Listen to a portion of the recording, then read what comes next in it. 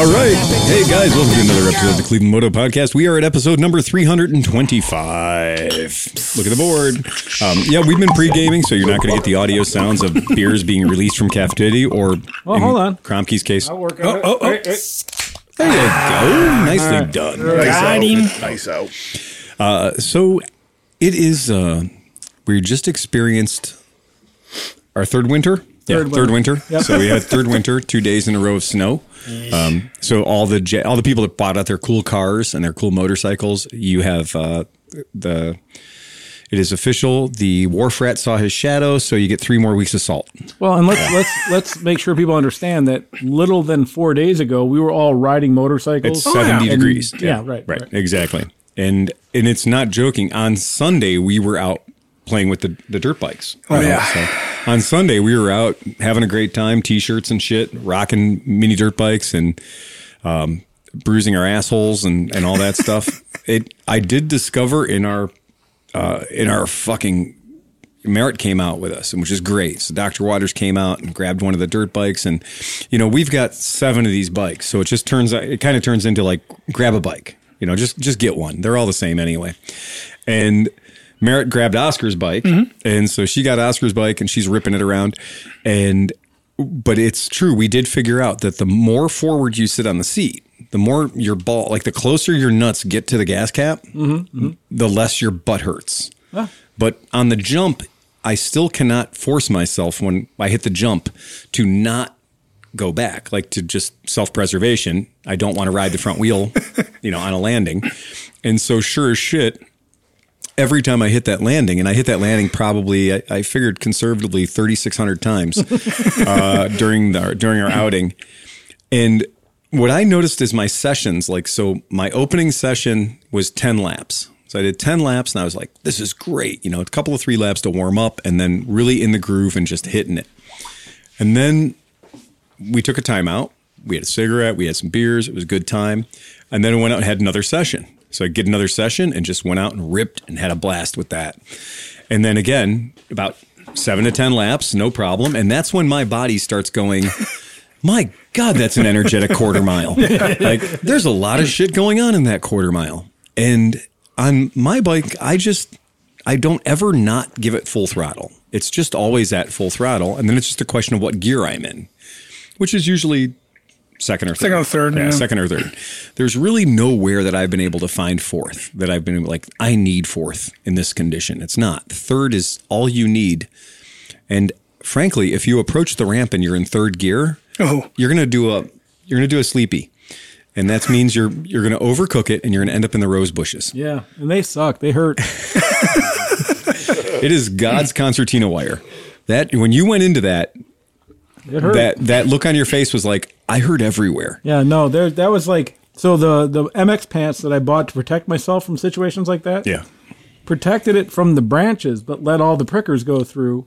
Oh, no. So, yeah, your pants didn't rip or anything like that. It was great, but your skin just got stung. Yeah. You had looked like you were like a monk flagellating yourself. Blood was just coming. You had mystery stigmata going from all over your fucking body. And honestly, like, I think my butthole just recovered from the seat.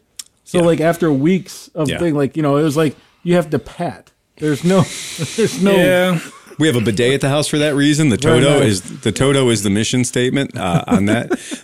So the Monday after our outing, this Monday, I had to deliver 3-4 motorcycles as far as like Dayton and Cincinnati, so and Akron and everything else. So I was in the truck for, I figured, about 11 to 12 hours in a Ford F-150 with the cheapest Ford F-150 seat. My Ford F-150 has no options. And did National Geographic try to photograph you as a baboon? It was one of those things. Like every time I got out of the truck, you sit in the truck for 3 hours while you're getting to the destination. You get out of the truck, and your whole body's like, "Fuck!" Oh, that's what I was going to say. That's my biggest thing. I'm sitting down. I'm okay when you're just relaxing, but then when you get out of the vehicle and you hit the ground, you're like, oh my God, man, I felt like shit. And I'm unloading big cruiser bikes and stuff out of the back of my truck on a ramp and stuff, and I was like, God, I feel miserable. And then I got home, and we have this thing called a Hyper Ice, which is one of those impact massagers. Oh, yeah, and it's it's the one. I mean, like a Tim Tam. Like a Tim Tam. Yeah, it's these things that just, it's basically just a jigsaw with a head on it. And people are like, oh, it sounds like a sex toy. This is absolutely not a sex toy. Like, if you've graduated to this point where this is a sex toy, all of your nether bits have been broken a long time ago. Well, technically, everything could be a sex toy if you're brave enough. If you're brave enough, yeah. And this would be like, you'd have to be in the industry a long time to be able to pull that off. Like, I'm going to use this as a sense of joy. Well, apparently there was a video going around of a lady pleasuring herself with a steak knife, like a knife. And then they said that she was in the industry for 25 years and she has built up calluses to handle El steak knife doing no dice, thing. Man. So back to the hyper ice. So the hyper ice is all about like when you have sore muscles and stuff, you just run this thing and it just tenderizes it, right? And it's like it's so much better than icing something. It works almost instantly, but it touches all of your pain spots in the process of doing it. Like you're like, I wonder where I should use this. You've never used one. If you think, how am I going to know where I should apply this? You've obviously never used one because you move it along your body until you literally can't stand up. And when you hit that part of your body that needs it, your knees buckle. Mm-hmm. You fall down and the cat starts licking your face because he's pretty sure you're gone. And he's worried about his supply of food for the rest of his life because he's only going to be able to eat you for a week or so. Now, this fucking thing, I went after we were done running the bikes last week. I gave myself like a 45-minute session, just worked everything. I was like, I'm going to be in the truck all day tomorrow. I don't want to feel bad. I still felt like a bag of smashed assholes. I felt awful the next day. So we've done some looking at the bikes, and it is a thing is I wasn't even killing it, and my legs, my hands, I was like just from staying up on the pegs a little bit, like, oh my God. Well, I think that's what Merritt figured out. She says, so your butt hole will make you get up on your toes. Yep. So you just move the pain from your butt hole to your quads. And eventually you just are a person that stands on the pegs to ride the bike. Yeah, that's what I did because I hit the jump a couple times and just landed on my ass. I mean, you'd think, it's your seat. I mean, it should be able to hit. No, it doesn't. It just smashes the shit out of your ass and you're like... Yeah, and there's going to be 3 inches of foam padding where your taint should be, but where you end up putting your taint when you're trying to land it, there is literally a wafer thin piece of foam. Pretty much the frame over the metal frame. And underneath that is the metal frame. So here's the problem I have. So I wore the MX pants, and a pair of underwear underneath, right? Right. So I was doing laundry and I pulled that pair of underwear. I remember them because they happened to be brown, which is not the color that I chose, they just were brown, right? Eventually. But like the whole ass was gone. So like I think riding that bike, my ass ate my underwear. Like they're gone. Like it wasn't even part of them anymore, and I had to throw them out. And you just kept pulling threads out of your butthole. So I literally think that like when you land and you're so far back on that fender that there's so little padding. Yeah. That whatever you have between you and that just gets shoved up. I'm not ruling that out at this point. Right. I'm not proud of it. I'm just saying that I think my ass ate my underwear riding the SSR. So to my immediate right for the podcast listeners and the podcast viewers. Yes. Well, that'd be me, Steve, ass eating underwear person. Yeah. Apparently Steve's ass likes to eat underwear. Right. Your humble narrator, Phil Waters, to my left. Oscar. To his. Dan Krupke. Johnny Mac. It is. It's a light. Your ass is the opposite of a millennial. Because millennials like to eat ass. My ass likes to eat underwear. There you go, man. So today we like to tell our podcast listeners what we have in store for them today. Ooh, topics. So what we have in store for them today, several topics. We have 2 brand new bikes in the shop. 2 bikes we're going to be talking about. Well, one bike Sleepy won't be able to stop talking about. Nope. And so that's pretty fucking exciting. I've already made like 3 or 4 texts selling my other bikes. Yeah, things happen pretty quick around here. Yeah. So those bikes just arrived today. We're also going to talk about mutations, and we've mutated some bikes that are around here. We've made some small alterations to increase the the skookumness of certain bikes that we have on hand. So that's pretty fun. I mean, we all like that. You know, dicking with some stuff is cool. We are going to talk about some of the things that are in the news are kind of exciting too. So we're going to cover a couple of news stories as well. We may or may not have a tech tip. We'll see how that goes. But being that we're a smaller crew today, we should probably move through things a little bit faster. One of the things that we were visited today by our guy who's the general manager over at the Triumph dealership, not 900 feet from us, maybe 1,000 feet from us, something like that. Did he ride over? No, he didn't. He was driving his van. He was driving his, don't call it a Sprinter, Dodge Ram van, his ProMaster. And so he showed up to pick up some parts we'd ordered for them. And he's like, you motherfuckers, you sons of bitches. And I was like, what the hell? And he's in front of my shop calling me on the phone because our door is locked. Okay. So our door is locked. Our shop has been by appointment only since the day after coronavirus was deemed to be dangerous in the United States of America.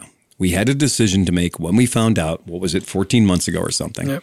We had a decision to make, and the decision was we're either going to close the shop down 100%, and then that night our governor said car dealerships are deemed to be essential businesses. And wow, wasn't that a smart move considering you can't buy a fucking car right now for love or money, right? And being that car dealerships and car repair service stations are essential businesses. And he said motorcycle and bicycle shops. And that was when we knew that we had literally been gifted the ability to not have to lay anybody off, which, you know, that might have been a thing because my staff could have used an extra $600 a week for unemployment. I would have laid my fucking self off at that point. It was, you know, but anyway, my staff's strange. They want to work. Go figure. They'll earn less money to work harder, I guess. So that happened. And so we have been locked door. Now, locked door means there's a sign on the website. You can't read my website unless you click through a banner that says we are by appointment only. Check the website out, see what you want to learn more about, and call the shop. And then on the door at 3 different heights for short people, medium-sized people, and tall people, we have signs that say no walk-ins. Call for an appointment. It doesn't say call and we'll judge you and then we'll give you an appointment if we think you're worthy. It says call for an appointment. The other stuff is implied, right? And we have been doing that for over a year, right? And it has been amazing because you may never stop doing that. It's already been said. Renee has just thrown down the edict and said if we ever open that door again to the general public, she's probably going to quit. She's seen the way the other half lives, you know? And so it's a big deal for us that I like giving people amazing customer service. Like when somebody comes in my shop, here we have what's called the Phil Waters experience. You come in, you ask me one question, I go on for 17 minutes, right? But then you can't ask me any more questions because I've given you all the things you wanted to know about. And usually you've bought a bike that's way more expensive than you thought you were going to buy sometimes. Well, yeah, exactly. Right. And that's the way. Well worth it, though. But who cares? I mean, honestly, it doesn't matter. But the idea is I believe in giving somebody a good value for their money when they come into the shop. Right. But I can't do that if 17 people are coming in off the street saying, do you guys patch inner tubes and shoelaces? You know, like the weird shit that walks in my store. Do you guys have any 7-inch inner tubes? I've been in this industry for a long fucking time, dude. What do you have that has a 7-inch inner tube in it? Well, it's for my model train. What are you fucking talking about? It's for my Rascal. It's for my hover round. I get the most weird shit that comes in through my door, and people just think that, like, do you guys have steam shovel parts? Why would you think that we had steam shovel parts? I can imagine that. Like, do you sell stretch swing arms and chroming services comes into play? Well, I will assure you. In all fairness, every other stupid fucking thing in here. That is true. But it is crazy the number of hours. If you're a motorcycle shop owner or you work in a motorcycle shop, it is insane the number of hours in a day that you will give of yourself that you will have no financial return on.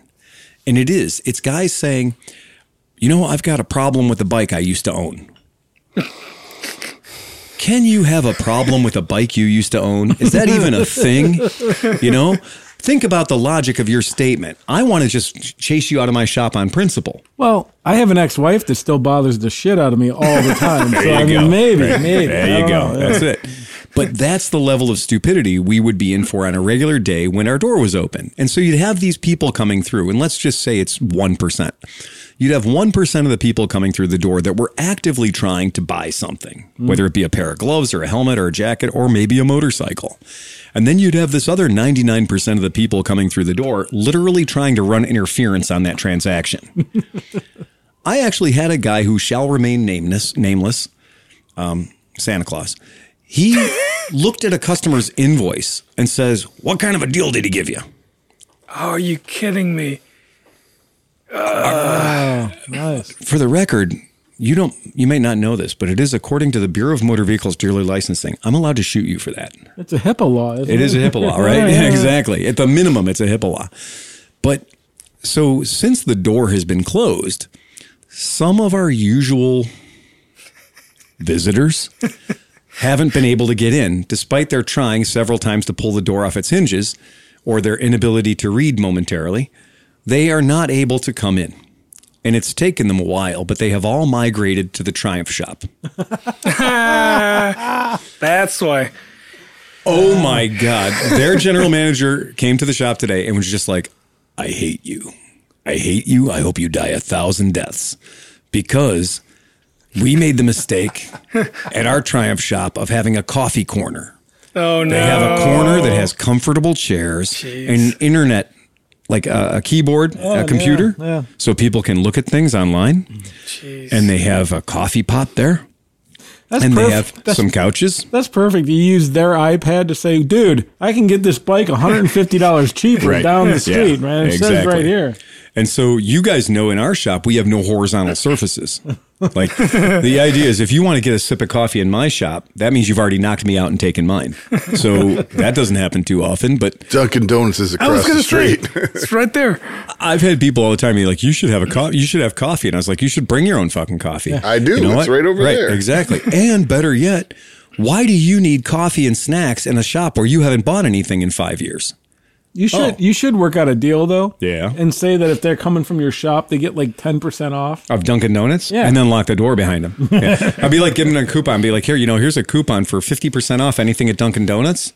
And then when they leave, lock the door. No food or drink allowed. I thought it was really weird when I went in there. I bought a pair of riding pants Yeah. and an oil filter, and they were like so fucking happy to see me. I'm like, what the hell? Because you were conducting business. Yeah. And I didn't even have a cup of coffee. No, and because everyone else is in there dropping spores. Like they're literally taking fucking root. And so There was some guy just sitting in one of the lounge chairs the whole time I was there, just sitting. well, what people don't realize is, so we've talked about this in one of the motor stories, Lunky Phil. We talked about like how to get a good deal from a dealership. Yep. And the first thing is, don't be that fucking guy who comes into my shop and feels like you have to inject yourself into every fucking conversation. And if you're listening to this podcast, you know who the fuck you are.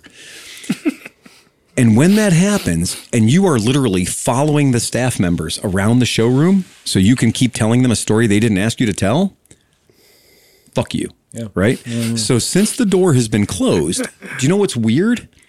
Renee has been keeping track of people who have appointments to look at motorcycles. We have closed 98% of them. Wow. That number, if you're an analytics guy and you're a sales guy and you know about that, 98% of the people who made an appointment to come in and talk to me about buying a bike followed through and bought the bike. That's be like a 5,000% increase. It's insane. Yeah, right. Right. We used to keep track of our door swings and we had a whole logarithm figured out for door swings versus bike sales. It's amazing how much more streamlined my shop is. But here's the crazy thing. We are able to spend more time with each customer because the customer knows they're getting a 30-minute window that isn't going to drag on for 7 hours because they get interrupted or you lose track of something or you have to go answer the phone or go, whatever. Or you have to go answer a guy's question about gloves. Like when he holds his hand up to your face and says, "What size glove do I wear?" My line was, I see you're asking $65 for these. Right. Yes. Yeah. You're gonna haggle on a pair of gloves. So do you find that customers that make an appointment are themselves more educated and prepared for the interaction? Boy, it's like you read the script. Yeah, it's fucking amazing. Because of course, what are they doing? They're goal oriented. They want to buy a motorcycle. They want to buy a scooter. They know what they're doing, right? They're not here because they've been retired for 7 years and they're worried that nobody loves them. Or they know they have a certain number of days left on the earth and they have to spread their story. You know, they need to have a Chautauqua about something. Right. So that's hilarious. And we understand that in today's culture, there need to be safe spaces for old white men. This is not one, okay? I'm going to tell you. There are plenty of those out there, too. The Triumph dealership has made a decision, a tactical decision. They're doing great, don't get me wrong. They're one of the greatest dealerships in America this year based on their sales numbers. They're doing great. And it's working for them. But when you choose a strategy, you get all the parts that go with that strategy. Our strategy is keep the door closed and keep the shop to have no more than 2 people in any given moment. And at some point, once the whole planet is vaccinated, that's never going to happen.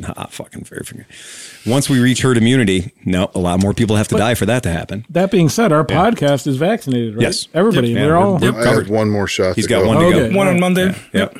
There's our weak links right there. Yeah, see? And then these two are the two that can't keep their hands off of each other. I know. Well, he's gone, yeah. I know.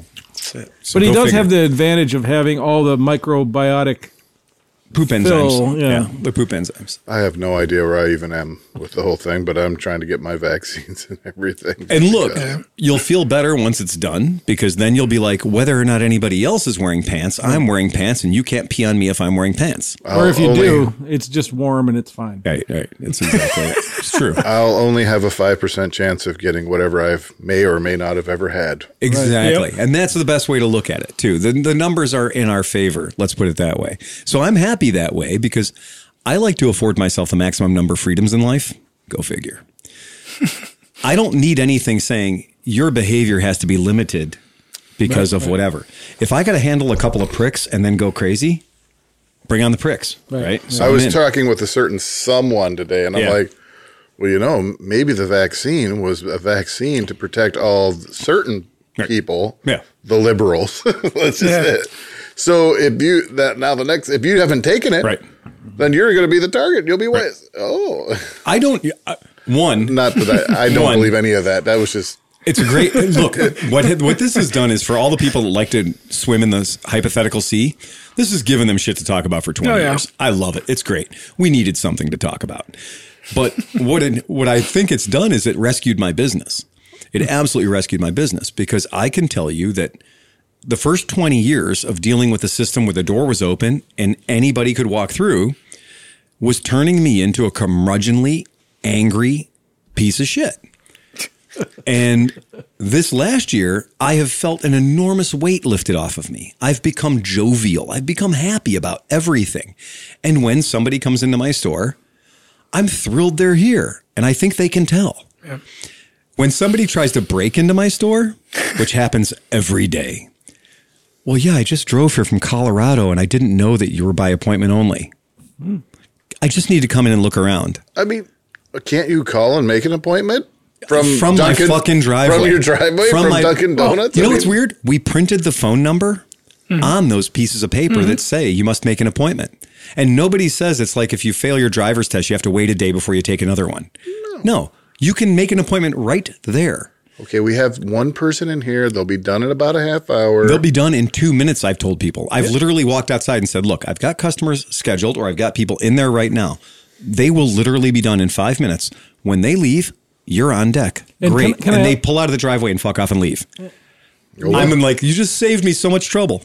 You're like, listen, I built a whole coffee shop for you right across the street. Exactly. Go hang out. Exactly. Go across the Dunkin' Donuts and have yourself a fake donut. So that being said, knowing that things are changing and knowing that we're never going back to normal, even if we are, like everything, say the virus is gone. Right. Are you now 100% appointment only boutique shop? I'm going to try to stay this way until somebody creates a court order that says I can't. Honestly, I'm not joking.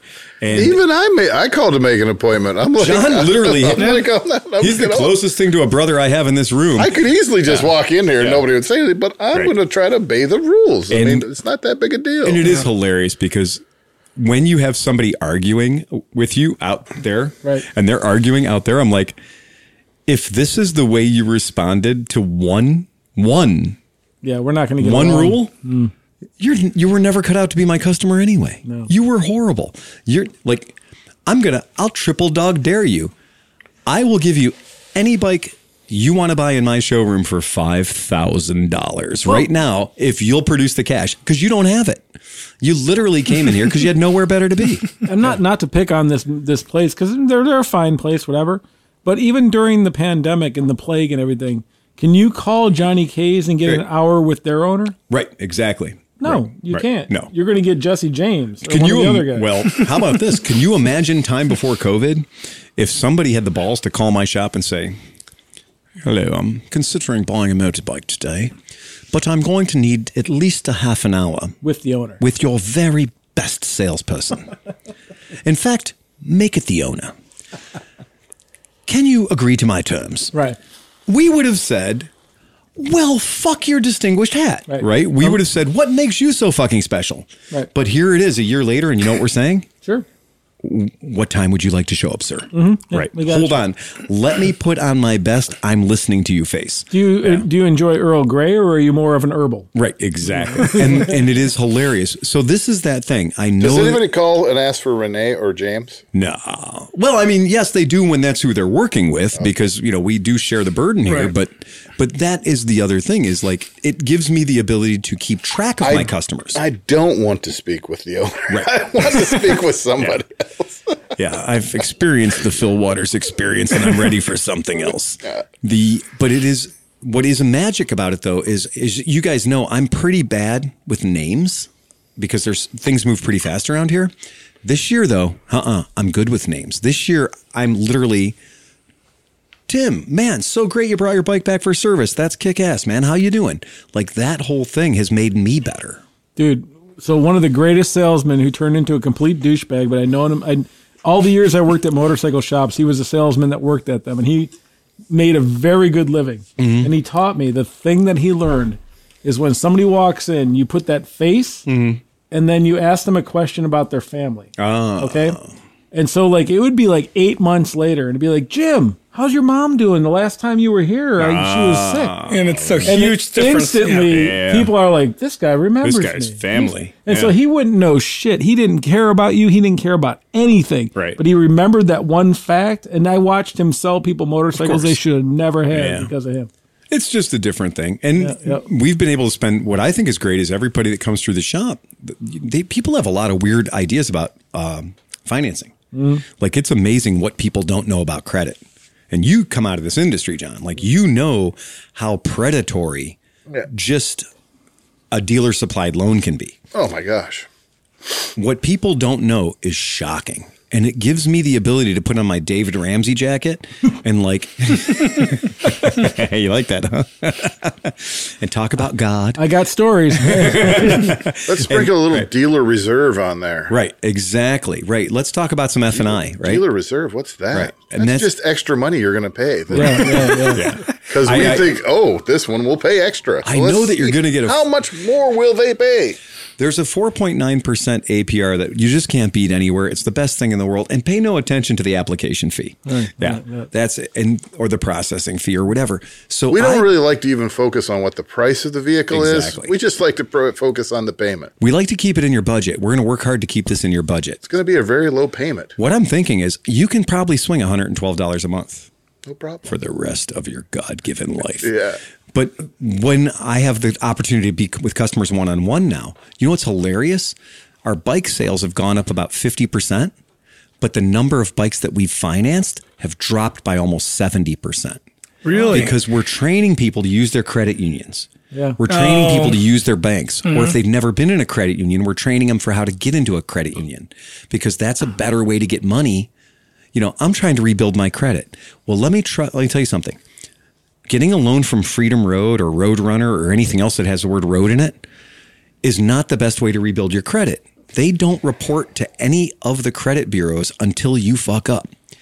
Meanwhile, if you're in a credit union and you're making a payment, that is being reported every single time. That's like Lending Club. Lending Clubs hands out these loans, and you look, and it's like 29% and 24% and all this stuff. Pay off your credit cards. You can do it. Right. Hey, my credit card's 14%. You're at 21%. Like, how does that benefit me? I'm going to all? assure you here, guys, here's a crazy thing. Any loan you're going to sign at any car dealership, any loan you're going to sign at any motorcycle dealership is going to have a thing that's going to be like 1.9, 2.9, 0%, 9, 0.0. That's called the promotional rate. Mm-hmm. Do you know how long the promotional rate lasts? Until they decide it doesn't. Right. If you miss one payment by 1 day, your promotional rate term is over. You now go to the default term, which could be 20.99%. Try to pay off anything at 20.99%. My ex-wife in 2007 demanded that we move. She wanted my kids to go to a different school system, whatever. And I was so busy. What a cunt. Looking out for your children.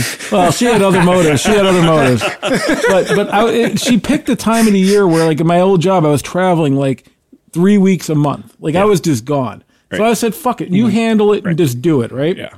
So she found a thing that we could afford, whatever. And it was a house in Bainbridge. It was like a $360,000 house, this big-ass house. I'm like, really? It's only like $1,400 a month? She's like, there you go.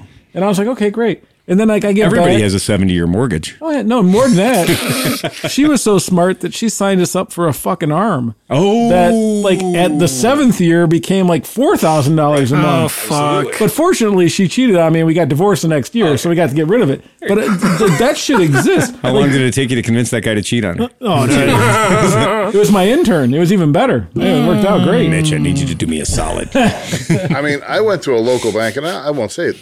They flat out told me, we don't have a fixed rate mortgage. Right. I'm like, what? Yeah, sorry. I got in the wrong place then. I'm sorry. The concept of charging you a set amount of money for more than 10 years does not exist to us. We want to keep our options open in this relationship. We do. It's a fixed rate. There's a fixed rate, but then there's this variable part. Oh, yeah. So you'll always pay this fixed rate. Except when we need you to pay more. Dude, but I don't understand. Like, if I would have had to go through that whole loan with her, right? Right. At the end of the day, did they, like, what changes in 7 years that you think I'm going to be making 4 times what I'm making now? Well, you do know that America is full of temporarily embarrassed, displaced future millionaires, right? Oh, okay, right. Gotcha. So you're just, again, you don't know this, but part of her retirement plan was the lottery. Right, that's it. You just haven't reached your full potential yet. Right, that's exactly. I'm making this much now. Clearly, I'm going to be making a lot more in 4 years. Yeah. So that's that. But anyway, that's it. So I think that by being able to spend time with people in literally 30-minute blocks of time. Well, because you don't get a kickback when they finance through whoever they finance through. You're not getting money. We're not big enough. And because, Suzuki dealers do, BMW dealers, certain different dealers do that when you write a loan with a certain provider, you might get a $250 spiff. And yes, when you're talking to somebody at a Honda dealership or a Suzuki dealership, there might be no margin on the bike at all. And you're not selling a $1,500 service warranty on top of everything that they already normally get. The gentleman who was in my shop today was shocked. He goes, so now I've been doing this for 20 years. Tell me about what this is going to cost. And I said, see that tag hanging on the handlebars? He says, yeah. And I said, that's the whole thing. He goes, yeah, right. He goes, no. That's adorable. That's great. That's very adorable and quaint that you're trying to give this false image of honesty. But I know that at this point, once I agree to that, there's going to be a service contract. F&I. I know there's going to be F&I, which is finance and insurance, or which is, Rick Case's favorite stands for something else, right? Yeah. So, but I told him, no, that's it. He's like, well, what about like tire warranties? What about gap insurance? And I was like, I said, yeah, you've been around for a while. I said, somebody's hurt you, didn't they? Yeah. And he's like, show me where the dealership got you. Exactly. And I was like, yeah, man, I used to work at a dealership that did that. I came from that. That's why our shop doesn't run that way. The price is there. You should have a doll. Yeah. That's like just a schmuck looking dude. It's like ambiguous. You can't tell if he's white, black, nothing, right? No, but he looks like a schmuck. Yeah, and just be like, so show me where the dealership touched you last time. Well, it's the strangest thing because people have never bought a motorcycle or car that way. They've just never done it. Anybody who's ever bought a new car knows that it's going to battle, right? It's not a very pleasant experience. And then you think you're done and you're like, I'm ready to roll out with my car. James called me from the Ford dealer when he bought his Ranger. And he's like, okay, I've told them I'm going to pay them the amount of money they're asking for the car. I have been standing here holding my checkbook and a pen for in excess of 2.5 hours. I've now talked to 6 different people. They won't let me out of here, right? Because literally they put him through the grinder. You can buy a bike in my shop. We have done it in 2 minutes and 38 seconds. I've done it. I've done it in 10 minutes and didn't talk to anybody except for Renee to sign something. That's all you got to do, dude. Because I said, yes, I want it. You said, okay, come in Saturday. You were busy. Right. So you pointed at the bike. I went like this. That was it. Then Renee gave me paperwork. I signed it. I gave her money, and I left with the bike. You just have to sign that affidavit to transfer title. So do you know how many signatures it actually takes to buy a motorcycle at my shop? It's weird. It's going to freak you out. 1. 2. If you don't get a temp tag. If you get a temp tag, I need 3 signatures. I need a signature on the bill of sale, and I need a signature on the application for title. That's it. By law, that's it. That's all I need. Anybody who's ever bought a car anywhere knows it's about 47 signatures and like 400 initials. We don't have you initial anything. It's just literally 2 signatures. That's it. So, but let me ask you this. So as a guy who owns a company where you do these things, right? It doesn't matter if you're selling cars, washing machines, or anything. Well, let's just stick to vehicles. We'll stick with vehicles. Cars, boats, motorcycles, doesn't matter. Things that have titles. Yeah. So why would you have a pleasant front end of the room, right, and then a really shitty back end to make people never want to come back to your dealership? And that's the statement. You know, it's like, I love my car, but I'll never go back to that dealer ever again. Right, because it's the F&I guy. All these guys with the warranties and the bullshit and the fucking all. It's the very small fucked up room that you go into that has things taped to the desk that say why gap insurance is important. Right. Because the second you roll this piece of shit off of the lot, it's worth 40% less. So if you total it, your insurance company is going to write you a check that you can't buy a Yugo with. Right. So we want to protect you for less than the price of a cup of coffee every 9 seconds. Right. You can protect your investment. And that's what I've heard people tell me. And I've heard, that whole thing about for less than the price of a cup of coffee a day, you could have a 20-year warranty on this car. And they do it even snakier than that. The place that I was stuck with buying my car, which I was buying a used car. It wasn't anything expensive. It was like, whatever.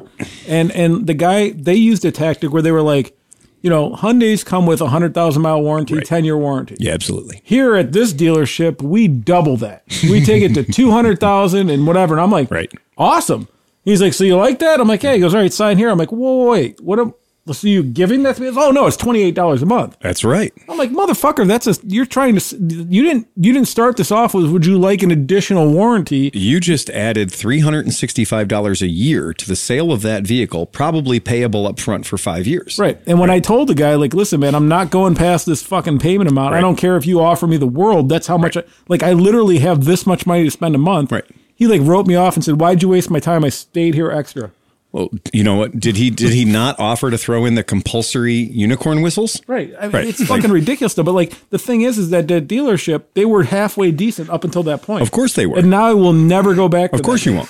Right. And you'll tell your friends. And I'm telling every one of my friends. Yeah. And that's generally, if you look up any dealership and you read their YouTube, you read their Google reviews or their Facebook reviews or their Yelp reviews or whatever, they all say the same thing. Mm-hmm. I had a great time up until this point. Right. And that's usually what happens. And did they make enough money on that bullshit to justify that? Yes. Oh my God. 100%. Okay. Oh my God. Yeah. So I was driving home and I saw a car on the Carvana truck. Mm-hmm. And when I looked at that, I just thought, somebody ordered that car. There's one born every minute. Yeah. That Carvana truck is going to pull in their driveway and drop off this car, and they're going to feel like they got the Carvana experience. Yep. But I can only imagine how many boxes and extra this and that they have paid for. And I like to say, straight from the wholesale auction to you, Carvana. Yeah, well, it looked like a used Ford they're something. selling the car before they ever have possession of it. Oh, totally. You know, like this happens all the time. And they're basically banking on the futures of saying, okay, well, this car is available at this auction at this place at this time. Hey, guess what? We put it up on our website. You bought it. Right. Yay, that's great. We're going to go buy that car now. Right? That's fucked up, man. I mean, and we've seen companies do that. In our podcast, we talked about the company that was doing that with motorcycles. And we had pulled a little trick on them because I had told them I wanted to sell my, cash for your motorcycle right now. And I told them I wanted to sell my Harley Davidson, whatever, Softail. And I told them I wanted to do that. And I sent them pictures of the Harley, and they told me they would mail me a check that day for $3,800 before the ink was dry. Yeah. Before anything had happened, they had already had it listed on their website for $7,000, $8,000. I forgot about that. They didn't own the vehicle yet, but they were representing it as though they did. So did you try to buy your own bike back? No. I figured at that point the snake was eating its own head too many times anyway. So go figure. But that's just one of those things. So when people do talk about, there's been a lot of discussion lately about, oh well, your store's closed or your door's locked. Look, the door is locked. Yes. And that's to keep out more than just COVID. Right. Okay. Right. But you can get through that locked door. In fact, I will be the gatekeeper and I will open it for you. You don't need to make an appointment a week in advance. In fact, I opened that door today for 3 people who fucking called from the parking lot and said, I'm very interested in, I'm interested in a Zero. I'm not sure what's going to fit me better, an FX or an S. Holy shit, you're an educated consumer? Right. I need you. I want to know more about you. So please put on your mask. There's the hand sanitizer. Don't touch me. And let's get in here, right? Let's get in here and let's talk about motorcycles for a minute. Right. And the guy was great. The guy's like, I watch your videos. It's really cool. And I really wanted to try this on and sit on this and that and the other thing else. Here's a weird thing. Do you know what happened? He didn't have an appointment. Do you know what he did? He put a deposit down on the bike. Guess what? That's a guy that we used to would have called a walk-in. Right. But there would have been other people that could have interfered with his ability to get the information he needed. I'm so much happier he had that experience and didn't have to, and look, not everyone is gregarious. Not everyone is going to fight their way to the front of the attention stack. Some people are introverts. Some people don't want to go in there and have to compete for somebody's attention. Well, that's kind of what kills me about the whole financing of cars and stuff like that. Is the people who really get hurt are the people who are nice, polite, and all too often, usually an older woman or, like if grandma went in to buy a car, she would pay whatever they told her. She wouldn't want to make them upset. Or if the first sign that they showed, like, oh, you're really making a big mistake, she would crumble. You know what I mean? Like a dealership convinced my mom that because they had to move the car that she was buying, a pre-owned car, because they had to move that car from Parma to Mentor, 30 minutes away, tops, that she would have to pay a $500 vehicle relocation fee. Now, you know what's worse than that? James paid it. So when James bought his blue car, like they told him, that's great. If you don't want to pay for that fee, well, then you can buy a car somewhere else, I guess. But we spent 6 hours working this deal out. So we had to bring this car from another dealership. That takes time. You got to pay for that time. And James actually signed on the line and paid for that because James is such a nice guy, which nobody who's sitting in this room will ever believe I said that. But he is not confrontational. And he paid it because he was just like, at this point, I was just like, fuck it. I just want the car. When I bought my Kia, it was beautiful. I had a brand new salesman, young kid and everything. There you go. And I was nice with him mostly. Piper was with me, though. She was just like, Dad, oh, my God, I can't believe it. I'm like, what? Because he wanted me to, he's like, I want money. Can you get, the car didn't run. It had been sitting in the parking lot for a while, so I know nobody was really looking at it. It was buried in the middle of a bunch of cars. I hadn't even taken it for a test ride. They needed to put a new battery in it. Oh. He's trying to get $500 out of me, earnest money. Right. I'm like, I'm not giving you any earnest money. Right. Are you kidding me? And he goes away and he comes back and my manager says, I have to get some kind of earnest money. I'm like, I haven't even driven it. You're not getting a penny from me. Put a battery in it. Right. Exactly. So then I came back again and I test drove it. Then he was asking for it. I'm like, I know nobody's going to buy that car. It's been sitting here for months. I don't have to give you anything. please, will you just give me something? I'm like, no, I'm not giving you anything. When I decide to buy it, I'm going to sign the paperwork and I'm going to walk out of here with that car. You know, like. Yeah, that's what you're going to get. Well, somebody else could come along and buy it. I'm like, good. Yeah. Go ahead. Please do. Yeah. Were you buying a rare car that they don't make anymore? No, I'm buying a Kia Sorento. Right. It was a V6, and nobody wanted a V6. Everybody wants the fuel-efficient four-banger. And I'm like, no. And I totally agree. And so that's the thing. So I asked for floor mats. I asked for this. I asked for that. I laughed at their service warranty. Right. Well, if it breaks, you're going to spend a lot of money. I'm like, no, I'm going to fix it. Well, you must be a really good mechanic. I'm like, I am a really good mechanic. And guess what? It broke, and I fucking fixed it. So fuck them. I did get balloons. Piper got a whole big thing of punchy balloons. Oh, she did? I wheedled that. They had balloons around. I'm like, what about some of these balloons? Can I get some of these fucking balloons? He goes in the back and gets some of those. I'm like, yay, we got something free. Yes. I see you got a popcorn machine in the corner. I did that at the mattress shop. I've got a garbage bag. I'll be back in a second. we went and bought my daughter the cheapest fucking like twin like little kid mattress you could get. It was like $110. And the guy's like, blah, blah, blah. And I'm like, my youngest daughter was with me, and it was the sheep, you know, like the fucking sleeping sheep or whatever. Yeah. And they had the dolls sitting there, and she was eyeballing it. I'm like, yeah, we might take this bed if that sheep was helping us. He's like, my God. I got him to give the sheep. Look, if I was just in looking or just in taking a test drive, I had no intention of buying, but I was serious. I knew that was the car I wanted to buy. So I'm willing to be like, all the niceties are out. Let's just get brass tacks. I don't have to. Let's not mess around. I want this. I wanted it at a good price. I'm asking. I offered him half of. I didn't offer him half of them, but I offered. Oh, we can't go that low. Well, how low can you go? You know, like I felt like I worked him over good. Yeah, well, I mean, and this is another thing too. But I followed through and I bought the. You bought the damn thing. car. You know, I mean, that's what it comes down to. And if you feel like you're beating up a dealer, that dealer has just allowed himself to be put in a position to be beat up. Yeah. Come into my shop and try to beat me up and see what happens.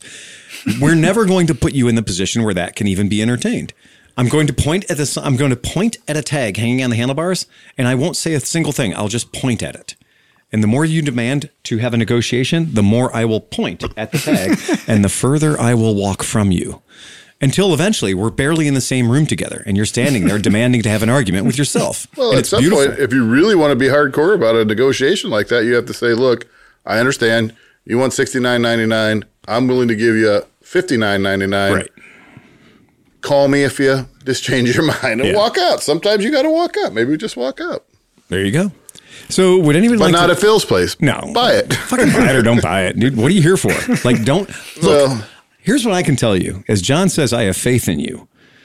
I have faith that you have better things to do today than to spend a protracted amount of time in here dicking around doing the thing that you wanted to do anyway.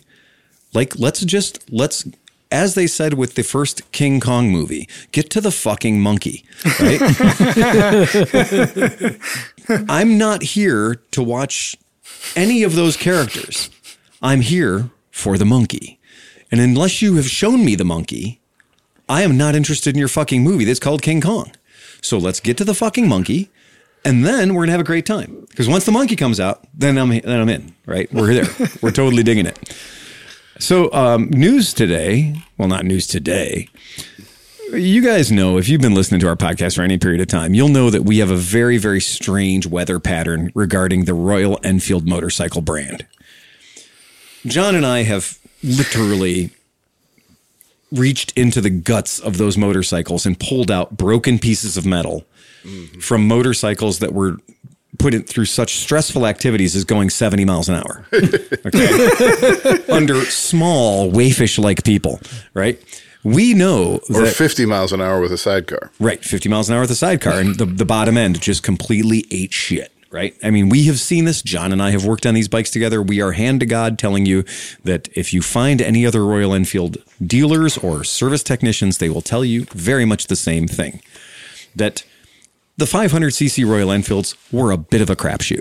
Now we have it on good authority from many different people who are Royal Enfield dealers and Royal Enfield employees that the Royal Enfield 650 is just the cat's pajamas. Like, they're just the best thing ever, which is a little hard to take considering how many hours John and I have spent literally peeling these broken motherfuckers up off the side of the road. Yep. So well done that you've had such a sea change between your 500cc product and your 650cc product. Now, at this point, I want every fanboy to go, well, you know, those are made in different factories and there's a different person in charge of the company now and they've taken care of everything that wasn't the same. Oh, your company's been around since like 1901 or something, right? And I know many different people have owned it, but it's still that same bike and I'm going to have to be careful about it just a tiny bit. So they have launched the Enfield Sportster. No. The Enfield Meteor 350. That means it's slightly meatier than the 500. Is that what it means? But it's a Sportster. Well, no, it's not. It looks exactly like a Sportster. Oh, I don't think I would ever say it looks like a Sportster. I think it looks like an 883. I think it looks no. Can you put it up on the screen? I can put it up on the screen. It doesn't look like a Sportster though. It looks like what 1981 Honda thought a Sportster looks like. Okay, it's a form of a Sportster. Well, except for it's got one vertical cylinder like a Suzuki. Like a Suzuki Penetrator. I mean, Intruder. So it's got that. And it has a heel-toe shifter, which apparently was a big surprise to people that have never been to India before. It has a step seat. It has a step seat, a swayback horse going on. But if you read the various different, and I'm not here to talk about the Royal Enfield Meteor 350, because honestly, I look at that motorcycle and that is my definition of a bad week of riding a motorcycle. Like, well, how is that different than the Bullet 350? Because there was a Bullet. Exactly. The 350 motor has been alive and well in the Indian market for about 4,000 years because it was the down market version of the 500s we got in America. And in India, if you had the 500, whoa, holy shit, you got the big cool bike. Like the big block. That was the big block. That was the, made like a gun, goes like a bullet. And we just said just a really poorly made gun. Bottom end goes like bang. I believe it might have been a Kimber or something. I don't know what the brand of gun that was, but anyway. So here we are. My complaint isn't with the bike itself because, Royal Enfield is going to sell 20 million of these things no matter what happens. And in the back of my mind, isn't Honda releasing their new CB350 into the Indian market? Ooh. What is this supposed to be the competition to Honda? Enfield has always had a 350. So Honda entering a 350 in the Indian market is more them trying to take some of the sales away from Royal Enfield than it is. Because historically speaking, the Kinetics and the Hondas and stuff have been 125 or 180 cc's. So when they bring in that fucking, whatever they call it, the King or the Koenigsegg or whatever the Honda name for their new CB350 is in the Indian market. But here's my complaint. It's the journalism. It's the fucking journalism about this bike. I'm going to tell you that bike is a boring, flaccid piece of shit that nobody is going to be happy about ever, ever, ever. If somebody buys you that motorcycle, you're going to say, thank you for buying me a motorcycle. And you're going to immediately try to figure out how to sell it. All right. As soon as they're out of range and as soon as their feelings won't be hurt, you're going to punt that bike along and replace it by something that's fun and exciting or has some style to it or looks great or doesn't look like the girl who couldn't afford to go out with a Sportster. Even the other, like the 500s, like the C4 and so they had style. The C5, yeah. There was some real style. Extraordinarily the military stylish. Versions. Those look really cool. Very stylish. Even the Harley. That don't look cool. What's the Harley? The Harley Streetster or whatever, the 700 from a year or two ago? The streets. The various different streets. Yeah, they're made in India. Yeah, they're not that bad compared to that. Right, exactly. Well, but here's the other thing. I want to just read the writing. Reality rarely lives up to expectations. Hollywood films, your favorite team's title odds, your kids' Ivy League prospects, etc., etc. The rule also applies to motorcycles. So when Royal Enfield unveiled its new Meteor 300 in November of 2020, I casually classified it as a budget-friendly beginner bike. Just 3 months later, the Indian brand announced that it had already sold 10,000 units of the Neo Classic Cruiser. Stop.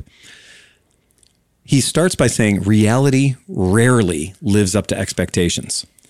This bike has lived up to every single one of my expectations. Sitting here right now, I can tell you that if we all got to pick motorcycles, if we went to a place and they said, here's a dozen motorcycles, here's 11 of your friends, each of you is going to get a motorcycle, and I happen to draw the keys for the Royal Enfield Meteor 350.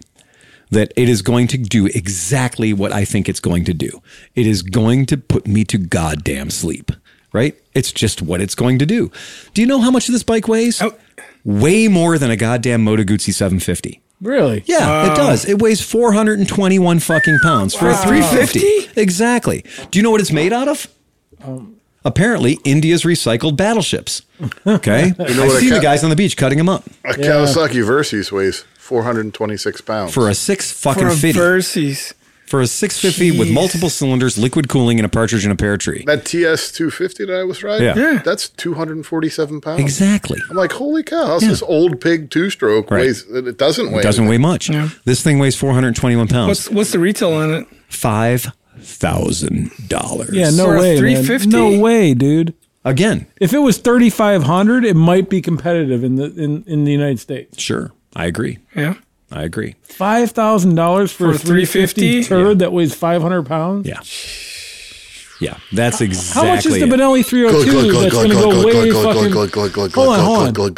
So the Benelli that you sell, the 302. The 302 Benelli, which I have ridden, and which has 41 millimeter forks at the top. That has little typical... It's got Brembo brakes and all kinds of cool shit. It's got Pirelli tires. It kicks ass. It's fast. It goes 100 miles an hour. The Meteor has forks that go like this while it's idling. Right. Did you see that the forks are made of pasta? I mean, they're 31 millimeter. Right. Yeah, exactly. I mean, the 500s, just sitting there idling, you could watch the front wheel going like this. Well, that's what I'm saying. Like, so, I mean, what's the price on the Benelli? 46? 42. 42. So for out the door, $1,000 less, basically between the two. Right. You can have a bike that performs compared to this noodle. Right.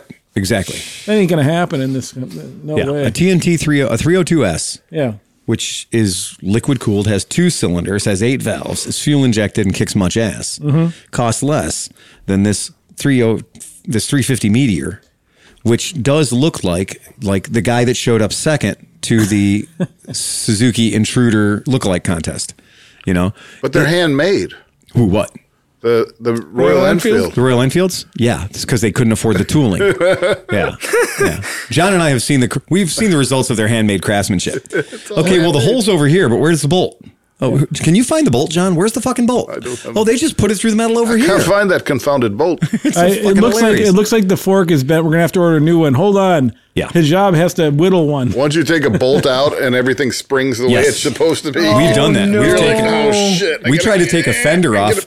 We tried to take a fender off and bent the frame. It did. We both watched it happen. I mean, and that's what we're saying. And again, you need 3 sets of hands to be able to hold it all together to get the bolt in. Exactly. And I mean, this is just it. So we think about things like that. And then when you read all this crap, it basically says the transmission doesn't work right, but eventually I figured it out. And then it reads things like Royal Enfield with transmission problems? Go figure. No way. Yeah, exactly. Yeah. And then it basically says, oh, when I turned left, it turned left. And when I turned right, it turned right. So yay. Okay, great. But anyway, if you do fit the pint-sized cruiser, if you do fit, by the way, that's how he starts the sentence. If you do fit. If you do fit. When I first saw Royal Enfield's new cruiser, visions of a circus bear on a trike came to mind. Someone my size wouldn't need to worry about replicating that image, but anyone above 6 feet tall might want to throw a leg over the Meteor before ordering one. Yeah, this is built for the Indian market, folks. Yeah, that's what it is. TU250. It literally has a 55-inch wheelbase. I love this. When somebody's best thing they can write about a bike is it handled side-to-side transitions with aplomb. Wait a second. The bike, and I'm using his words, it tackled side-to-side transitions with aplomb. You mean that the fact that the bike changed directions from left to right successfully is notable? Yeah. Doesn't tackled imply he went to the ground? Tackled implies it took some bit of effort. Right. Mm-hmm. Yeah. When we eventually healed this fucker over. Yeah. Yeah. That looks almost as good as a Honda Twin Star. The nimbleness could be at times border on twitchy. Wow. Yeah. Okay. Guess what? It's not a great bike, and it is exactly what I feel like it would be, and I think it delivers exactly what it suggests it will. The sad thing is that it is really, Royal Enfield's air-cooled 349cc singles finds a way to bridge single-cylinder practicality with the visceral feel of a V-twin. It carries the signature pitter-patter of a thumper at idle, but a twist of the throttle introduces a throaty exhaust note. That low-end thrum can easily capture the affections of any devout V-twin fan, but the sound and vibration never border on obnoxious. Yeah, but a 125 SSR sounds loud and ballsy, Look, dude, too. think about what the guy just wrote. It's a single. Right. It's not a twin. Right. Quit expecting it to be a twin. Right. And at idle, it goes tap, tap, tap, tap, tap. And when you crack the throttle open, it gets louder. That's good writing. That's good writing right there. I gotta hand it to you. That's good writing because that's exactly what he fucking said. I just think they shine so well in India because of the type of roads and situations that they're being rated. And when you watch videos of somebody climbing up a mountainside on a goat path on one of these bikes, because it does have torque for days. And they love them because it could just be like, tok, tok, tok, tok. They're beaters. The shift point, John and I will tell you, the shift point on Royal It has Enfield automatic motorcycles, traction control because the pulses let it hook up every time. With it a starts. 93-pound flywheel. But not joking, you could shift a Royal Enfield. I've done it in a parking lot many times to show customers. No hand on the throttle. Shift through all 5 speeds of the transmission without ever touching the throttle or the clutch. So you could shift the bike without ever touching the clutch or the throttle through all 5 gears because what it had and what this bike has is literally 20 Hurspurs and 19 torques. And then they say it has problems passing traffic. It lacks passing power. And it's not up to any task that you might need. However, for my 421 pounds of motorcycle, if I'm buying a motorcycle by the pound, I'm not going to buy the Meteor 350. Jeez. I mean, that's just it. I mean, honestly, these numbers that are on here are way lower than a Vespa GTS 300. It is the rototiller of motorcycles. It is. It is exactly it. It should be. They could, for the United States market, rebrand it with Cub Cadet. Probably beyond to something there. It does achieve 70 miles per hour in 4th gear. Are there any implements that I can attach to it? Exactly. Dude, this might bring back Sears. Sears might be able to come back. Oh, shit, guys. With this fucking bike. If they just had a pulley that came out one side and it was a power takeoff, you could do all kinds of things. Put a motor deck under it and stuff like that. It'd be great. Yep. The Supernova trim is an extra $600, $45.99. So, that's the heck of a bargain. It says heck of a bargain. It's not a heck of a bargain, dude. It's just not that is not a heck of a bargain. I don't care. So anyway, that's me. I fucking hate it. Again, it's in the news and I fucking hate it. I can't stand it. And if you make me ride one of these, I'm probably not going to be your friend. I'll probably knock you off whatever you're riding and you'll have no choice but to get on this and chase me and you won't be able to catch me. Because if I'm on anything bigger than a Vespa, you're going to see nothing but my backside. So yeah, that's that. So speaking of news, since you brought up news, on Adventure Rider, they had an article, and it's also on a few of the other websites, about politics in Alabama. And so none of us here are afraid of wearing helmets. In fact, I think most of us 90% of the time do. I think I have 8 of them in this building right now. Right. I'm a bit of a helmet fetishist. Right. There's the occasion when we're, out at the dirt bike place and we might take a lap or two without one. But 90% of the time, 95% of the time, we're all helmet people here. No, I totally disagree. Whenever I'm riding a Harley, you'll almost never see me wearing a helmet. I'm that asshole. I mean, yeah, it's true. When I'm riding a bike, when I'm riding my Harley or multiple Harleys, I very rarely will have a helmet on. But again, when I'm riding my Harley, I have a much larger bubble of safety around me, right? Because I don't push the bike to do anything. But when I'm riding other motorcycles, I will wear one of my myriad helmets. But I am a guy who does believe that my use of helmets is completely bogus and it's situationally inappropriate. Okay. That's me. That's fine. But again, I believe in the state of Ohio. I believe in our law that we have a right to choose whether or not we wear a helmet. Sure. And that's fucking cool until somebody else is paying my medical bills, I guess. Right. Well, that's what gets to. But so, if my health insurance is out and I got a tube going in my mouth, you're welcome to pull the tube out. Right. I think at that point, before I be a burden on you. Right. Right. That's it. Did he have a helmet? Yes. Okay. Keep him hooked up. Keep him hooked up. Yeah. That's it. But so helmet laws vary from state to state, and Alabama has taken it to a new level, and they have introduced Senate Bill 357, which requires reflective helmets. But the problem is on your head. On your head. Okay. The problem is that they don't have any way to define how much reflectivity makes the helmet legal. And a helmet that is DOT approved, Snell approved, and EAC approved is not approved according to this bill. It's not flashy. It falls upon this one dude in Congress to determine whether or not your helmet. In Alabama Congress? Yeah. Can we call him the helmet czar? Exactly. I want to call this guy the helmet czar so bad. In this article, they literally show like the safety stuff. Safety tape. They put it on the back of 18-wheelers. He said, if I take all of this and just wrap it completely around my head in my helmet, that still might not be legal because it's not on the list of approved reflective helmets from. What you don't know is that you need 37 pieces of flare, reflective flare, on the helmet to be approved.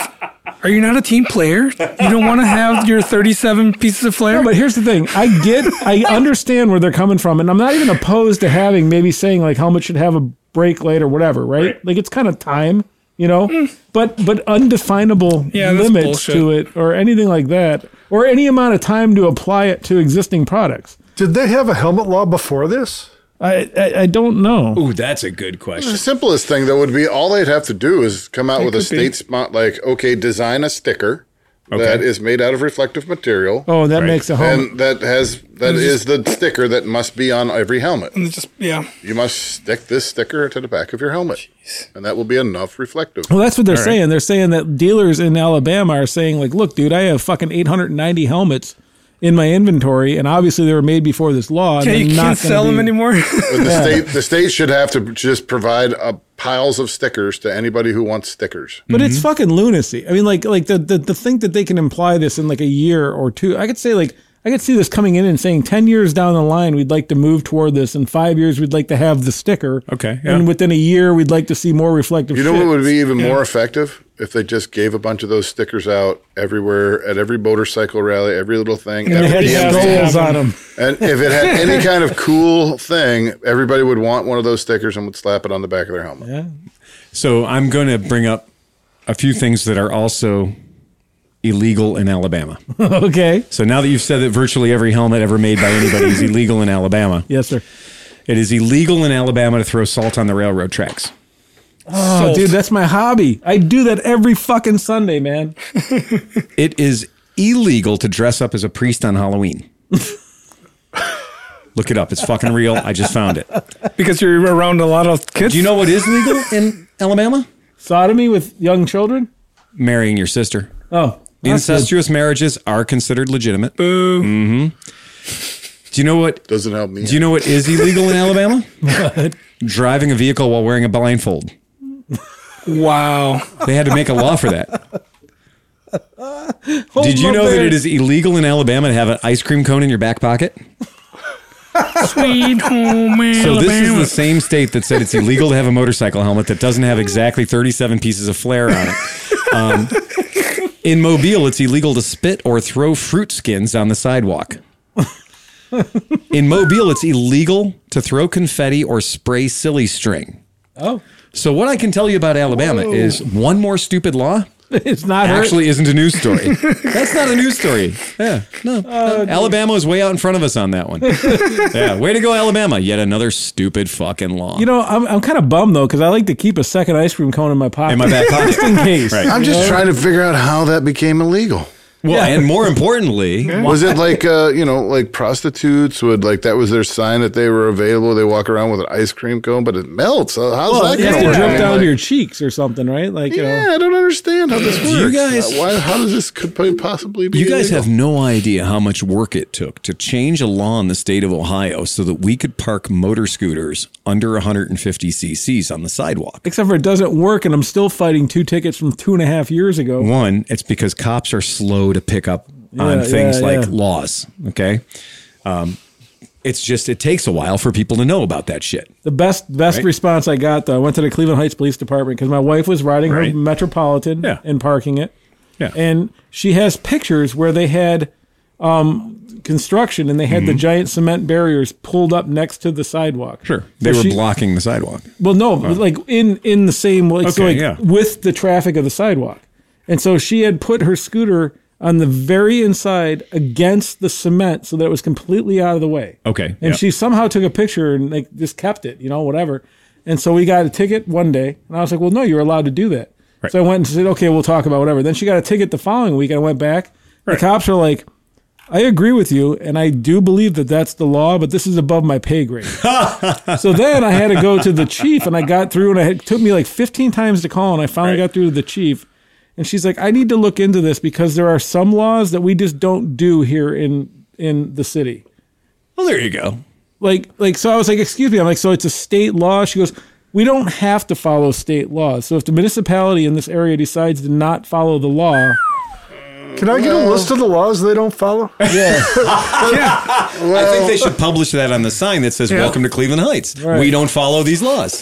But can't Cleveland Heights could write it in their revised code, in their ordinances that you're not allowed to park on the sidewalk. But they'd have to post it, But right? that would have to be an ordinance to say, no, nothing's allowed to be parked on our sidewalks. Right. You got it. Well, it's been 2.5 years, and I never paid the tickets, and I gave up going back to it, and it seemed to have disappeared. Yeah. I haven't heard from them. I mean, we haven't tried to renew her driver's license either. So You're driving home tonight and you get pulled over and you get arrested and thrown in jail because you parked a Vespa. right. Metropolitan on the fucking sidewalk. Yeah, exactly. You come out swinging. Right. Yeah. That's exactly it. And then I'm dead Right. You'll never And take then- me alive, pigs. because of the colors of my skin. But the point being, the multiple colors of your skin.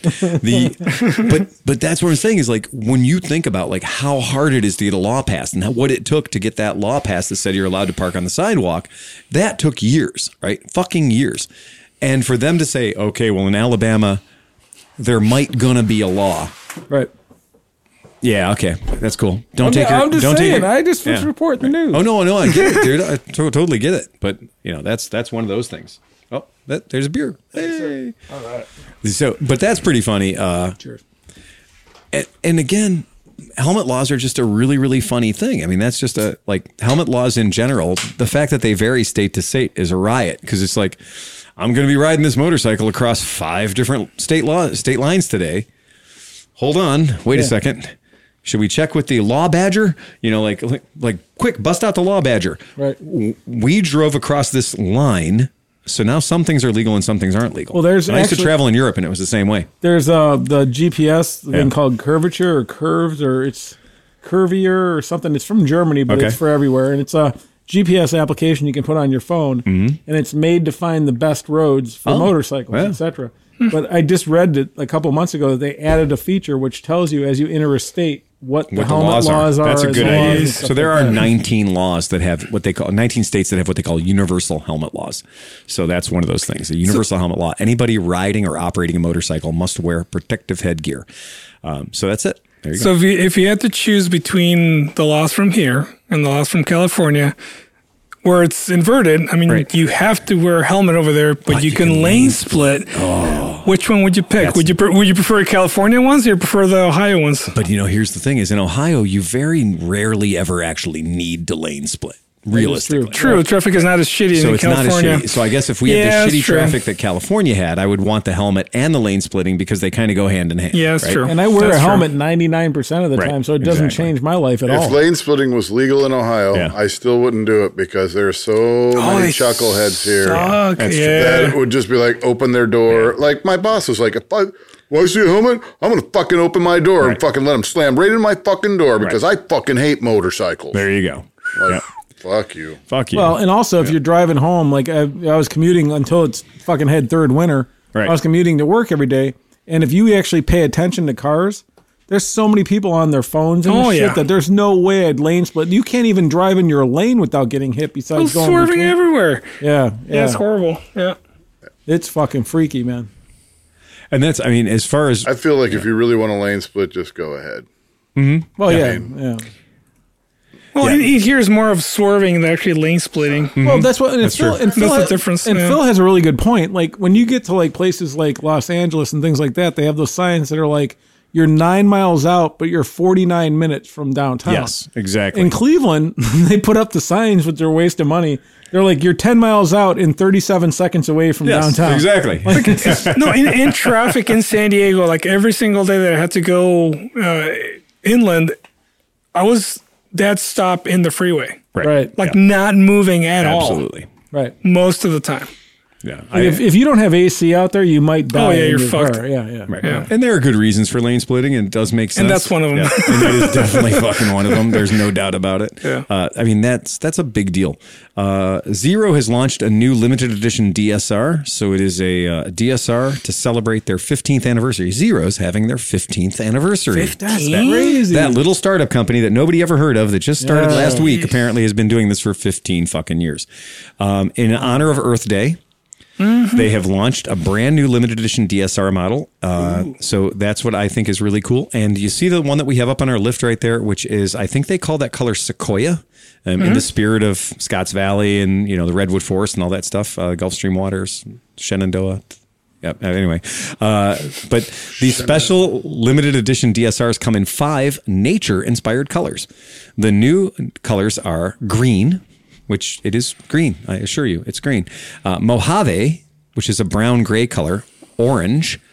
Snow, which is white. And volcano, which is black. So less than 100 specially painted machines will be produced. Each special limited edition model gets its power from Zero's Z-Force 75.7 or 75.7 electric motor, which is capable of 116 foot-pounds of torques. Dude, if they were super cool, Snow would have been yellow and they'd had a little dog mascot. There would have been one dog print. And it would have been yellow snow. Yeah. Yes, I totally agree. So yeah, there's an orange. There's all the different colors are represented. There's 5 custom colors. It's not big news. It's mostly just okay. That's great. We wanted to get some news this week, so it's our 15th birthday, and now we got some news. I said that a while back on I forget what it was podcast number 253. I'm sure it was that maybe Zero should try to make some cool body work and maybe put some pinstripes on something. Well, we had a customer this week that bought a Zero S, which is the base model street bike with a 7.2 battery and a giant storage locker that holds 32 beers. We tested. That bike from the factory holds 32 normal 12-ounce American beers. But here's the crazy thing. He said he didn't like the blue color because it comes in like kind of a slate blue color. And he said he didn't like that. So I was able to just go to Zero's website and order an entire kit of bodywork for him. I wonder what it would cost to paint a motorcycle a different color. Steve, do you have any insight on that? I do, and it's not going to be what you're ever saying. So it turns out for under $600, you can change the color of the Zero from the color it comes in to any of the colors they've ever had in their past in 15 years of building Zeros. The problem. So for under $600, but that comes with all the decals too. Yeah, and the problem is that when it comes to auto paint, like they sell it in 4 ounces for like $24, right? 8 ounces for $38. Or a fucking pint for like $42. Right. So like you're almost stupid not to buy a pint. But just so if you want to have a 3 or 4 color paint job in paint, you're looking at $250 fucking dollars just for the paint. Right. And clear coat. And whatever else. Yeah. That's cool. So I agree. And that's where having this customer said, I want to do that. And in the Zero community, a lot of people do swap bodywork because all Zeros, whether it's a Zero S, an S, an SR, DSR, whatever, all of those S-frame bikes all share bodywork. So you can go back in time like 7 years and be like, John's got a gray one, I got a red one, let's swap. And, as long as we're willing to mutually agree upon the labor involved, we can have different colored bikes. So that's kind of an interesting thing. I thought that was kind of funny. So you were talking about a project on the police bike. Did that ever get finished? We didn't do it yet. We were very busy doing other things like uncrating 18 bikes today. Yeah, there's a lot of bikes in here. Yeah. One of them I want to take home, but besides we're going to talk about that. So I know you were waiting. I know you were patiently standing by biding your time. I'm going to get up and stretch my legs and walk over and take a look at it while you're talking. You should go over and take a look at it for sure. It's way cool because it's only 500 cc's, but it has the one that smells mysteriously like Steve's crotch. And it has 35 more horsepower than a Versys, which is just insane.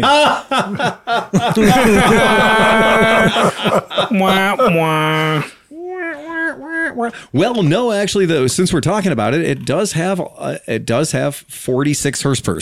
Right, which is right in line with the Versys. Right, it is, and it has a 5.25 gas tank, 5.25 galliones. So the bike we're talking about is the Benelli, and it's called the TRK. So it's the TRK. Not the Leoncino? We're going to talk about that too, but yeah, it might not be as exciting, but 502X. I've been following TRK this bike. 502X. And the TRK 502X is I have not made it any fucking. There's been no doubt to anybody who listens to this podcast that I am not a big fan of Starbucks cruisers. Right. I do not like big ass. The BMW GS series of bikes has had no appeal to me since there was air in the heads. Right. So when they've gone to the oil in the heads, I really haven't had any appeal to GSs at all because they've just been a way to get celebrities many, many miles in front of a camera truck, right? Right. And I'm teasing because I love the guys when they did the long way down. Well, no, they're comfortable bikes, and like as long as you don't give a shit about what people think about you or you're not trying to do anything, then the bike can fit you. Like my Super Tenere was like it was set up to go around the world. Yeah, I was riding it on the pavement, but it was a comfortable fucking bike. Very comfortable. So bike. That's This is kind of the intermediate version of that because it's. We ride scooters. Do you think we give a fuck what people think about us? Come on. Well, at least I'm not in this crowd. Right. No. Yeah. There's nothing. Look, we have a very, very powerful don't give a fuckometer. Yeah. Right. That's the thing about guys who ride scooters and have been riding scooters for a long time. Ages ago, somebody's like, get a real bike, fag, and I was like, I got off the bike and I beat him to death with my purse. And so we have been on the redheaded stepchild receiving end of every goddamn joke ever because we ride Vespas or Lambrettas or whatever. And the only people that can make fun of you are the people that have not been up at 6 a.m. on a Sunday by themselves on some random middle of nowhere road on whatever fucking thing you're riding that's just the perfect morning. Or pulling a block long wheelie on a savagely angry two-stroke with a case of beer on the floorboards and at that point, a naked girl on the back. Right. And at that point, that's nothing what riding a scooter is. And anything that anybody says has no relevance to you whatsoever because you're like, yeah, fuck you, I did that. Yeah, exactly. And you know what? I'm going to do it again next month. And nobody saw me do it, and I didn't have to tell anybody about it or post to Instagram. I just did. I didn't have to have a rocker patch. I didn't have to take some secret oath and get a road name. Oh, is that a new leather? Is that a new leather? That's nice. Yeah, that's it. And that is that a parka or is that a Sears parka? Right. So is that a real parka or a Sears parka? But not joking. So today was the first day that we got to uncrate a Benelli TRK 502X, and I got into Benellis backwards. So I got into Benellis because I wanted SSR mini bikes. I'm not fucking around, guys. I'm dead serious. I really, really wanted the absolute finest in slightly disposable Chinese mini bike. Right. So I wanted to have a great pit bike, not too serious about jumping things, mini bike experience, but I wanted to share it with my customers. And we looked around, and the SSRs came by far the best reviewed by both dealers and customers. And YouTube, which is brutal about everything. Honestly, you could come up with new. It's brand new. We just introduced it. It's called a koala bear. And YouTube would be like, it sucks. It's the worst thing ever. I hated it. It raped my mother, whatever. If it came in pink and blue, I'd be more into it. Right. But they really failed. They really let me down. Yeah. But YouTube, all of the fucking people like us that have a YouTube channel have all agreed that this bike is value for money, right?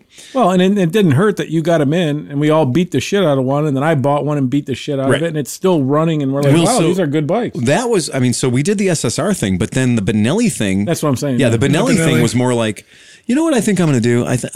I was personally pretty sick of dicking around with Groms. Right. So to me, I could not understand the allure, the attraction, and this amazing grip that the Grom had on big chubby guys. I couldn't get it. It made no fucking sense to me because I'd sit on a Grom and I'd be like, this blow's just sitting here. Yeah. How much is going to blow going 40? But it doesn't for some reason. But then I saw myself in a reflection in a mirror when I drove past a store and I saw my reflection riding a Grom, and I was like, that asshole stole a kid's bike. And I was like, okay, I can't ride a Grom anymore. But then I saw the Benelli TNT 135, and I was like, okay, this is kind of fucking badass. And the handlebars were where they're supposed to be, and the seat was where it was supposed to be. I can't explain why having a smaller bike just makes it feel safer and better, even though it shouldn't. Because you're like, especially when you're on roads where people are going 55 and you're going But there's something about, same with dirt bikes. That's why we almost murder ourselves every fucking weekend. Like, there's just something about being able to completely reach the ground, sit and like manhandle this 260-pound thing that gives you confidence that you shouldn't have. I think that's what makes them fun. I think it's the same reason really, really big guys end up with really tiny girls. Could be. But I digress. Going back to I was so excited about the Grom until I rode it. Exactly. Like, oh, the Grom, this ought to be super cool. And then I rode it, and I tried to do a wheelie, and I couldn't really do much. I couldn't do a wheelie. And then I tried. And I rode it, and I was like, this is 45 mile an hour, and it doesn't seem like it's got a whole lot more. Well, what's funny is the Monkey treated me the same way. So I rode the Monkey, and when I was very excited about the Monkey. I was like, I'll probably buy one of those. And then I rode it, and I was like, well, they've managed to surgically take the fun out of this. And perfect bike for Steve. Well, offered. We used to say all the time, we would say Bajaj, the company Bajaj, had figured out a way to take the fun out of a vintage scooter. Yeah. They made it a 4-stroke. So they took a perfectly good 2-stroke bike that the world had agreed upon was a good idea. But because it was Indian, you couldn't cut the air anymore with a fucking machete. They had to make it 4-stroke. And we all got these 4-strokes and we all rode them and we went, wow, can you wheelie it? Yeah, kind of, maybe a little, and that's only because the motor's in the back. I could kind of maybe wheelie it. Meanwhile, a Vespa is just kind of like, you don't ever hand somebody the keys to an old Vespa because you're like, oh, they're going to fucking kill themselves in 9 seconds. Yeah. So they took the fun out of it. Well, the Grom and the Monkey kind of surgically removed the fun for me. But I would ride the Super Cub and I was like, oh, look at me, I'm dapper, right? It was the right color. It was very classic. So the Super Cub was the perfect representation of what it was. You don't even expect to wheelie the Super Cub. You don't expect the Super Cub to go 60 mile an hour. You don't expect it. It's an amazing tribute to what the Cub always was. So the Super Cub is this amazing tribute. The Grom and the Monkey are just 2 different Groms. Yeah. There's the chonky Grom and the not so chonky Grom. If I would do anything to the Monkey, maybe the Grom, I'd give it a super low first. Yeah. Just that way, if you had a low first gear, you could just be like, just to only do wheelies with. Yeah.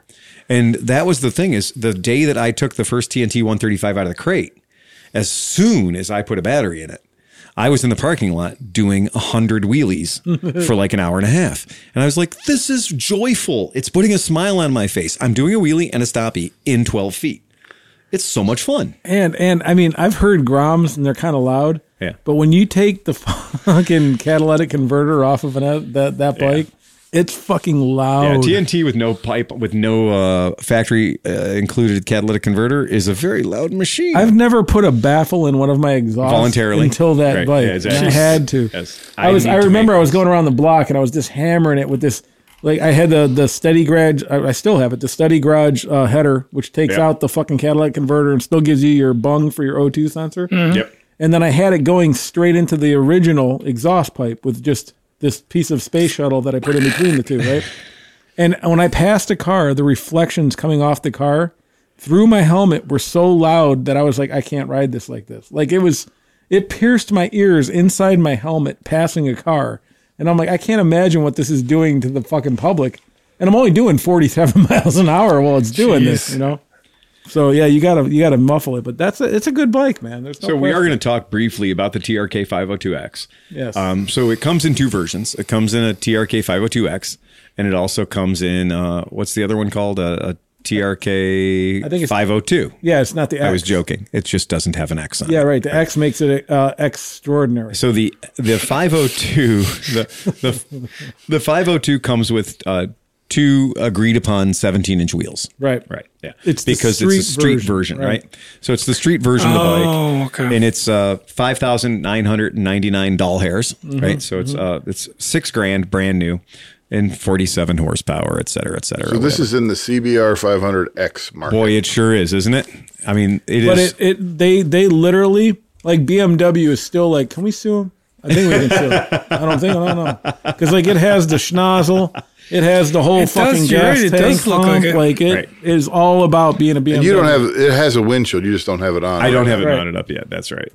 But it is one of those things that. So the CBR 500R is $66.99. So it's $400 more. You right? want the X. The X, right? And the X, the CB500X is $6,999. So right in the ballpark. So a totally naked, has nothing on it, CB500X is $69.99 before ABS, right?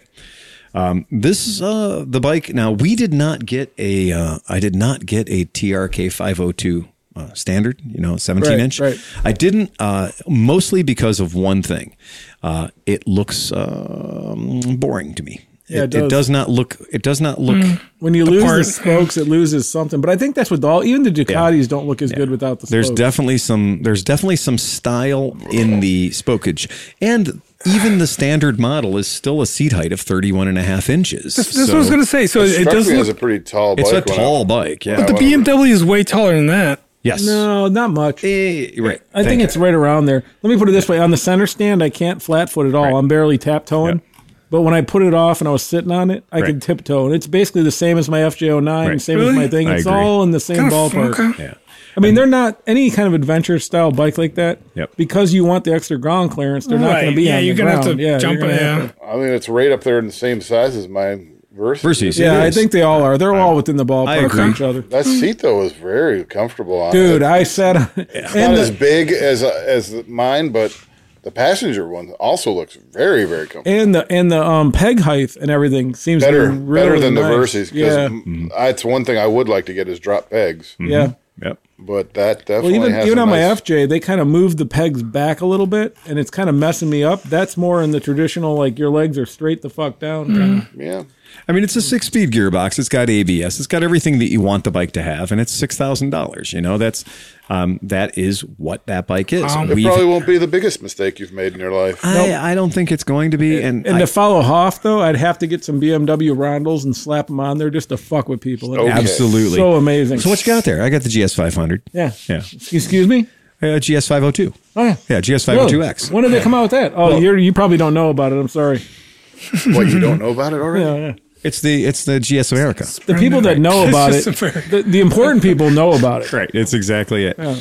Now, here's the kooky thing. So because I am me, I ordered this bike with all of you can't have a coffee shop GS, right? You cannot have a Starbucks Warrior unless you have a way to transport many aluminum boxes. But it also makes sense because you can bring beer and things and drones and all kinds of shit with you in boxes. The boxes that this bike came with, the boxes that are an option that you can purchase to put on the bike, which complete the overall effect of the bike. Right. I was shocked to find out that these boxes are not, in fact, certain motorcycles companies who shall remain nameless COC have giant silver-colored boxes that are not made out of silver. They're plastic. Right. Yeah. Exactly. And we joked, we thought they were the boxes that the boxes came in, but they weren't. So it turns out the boxes that are over there on the ground aren't aluminium. No, you could cook in these. These are stainless fucking steel. Yeah, that's cool. Yeah. Go check them. They are not aluminium. They are actual, real. We tested them. They are proper fucking boxes. Yep. I was completely impressed with the luggage. Very rarely will I ever take something out of the box and be like, holy shit.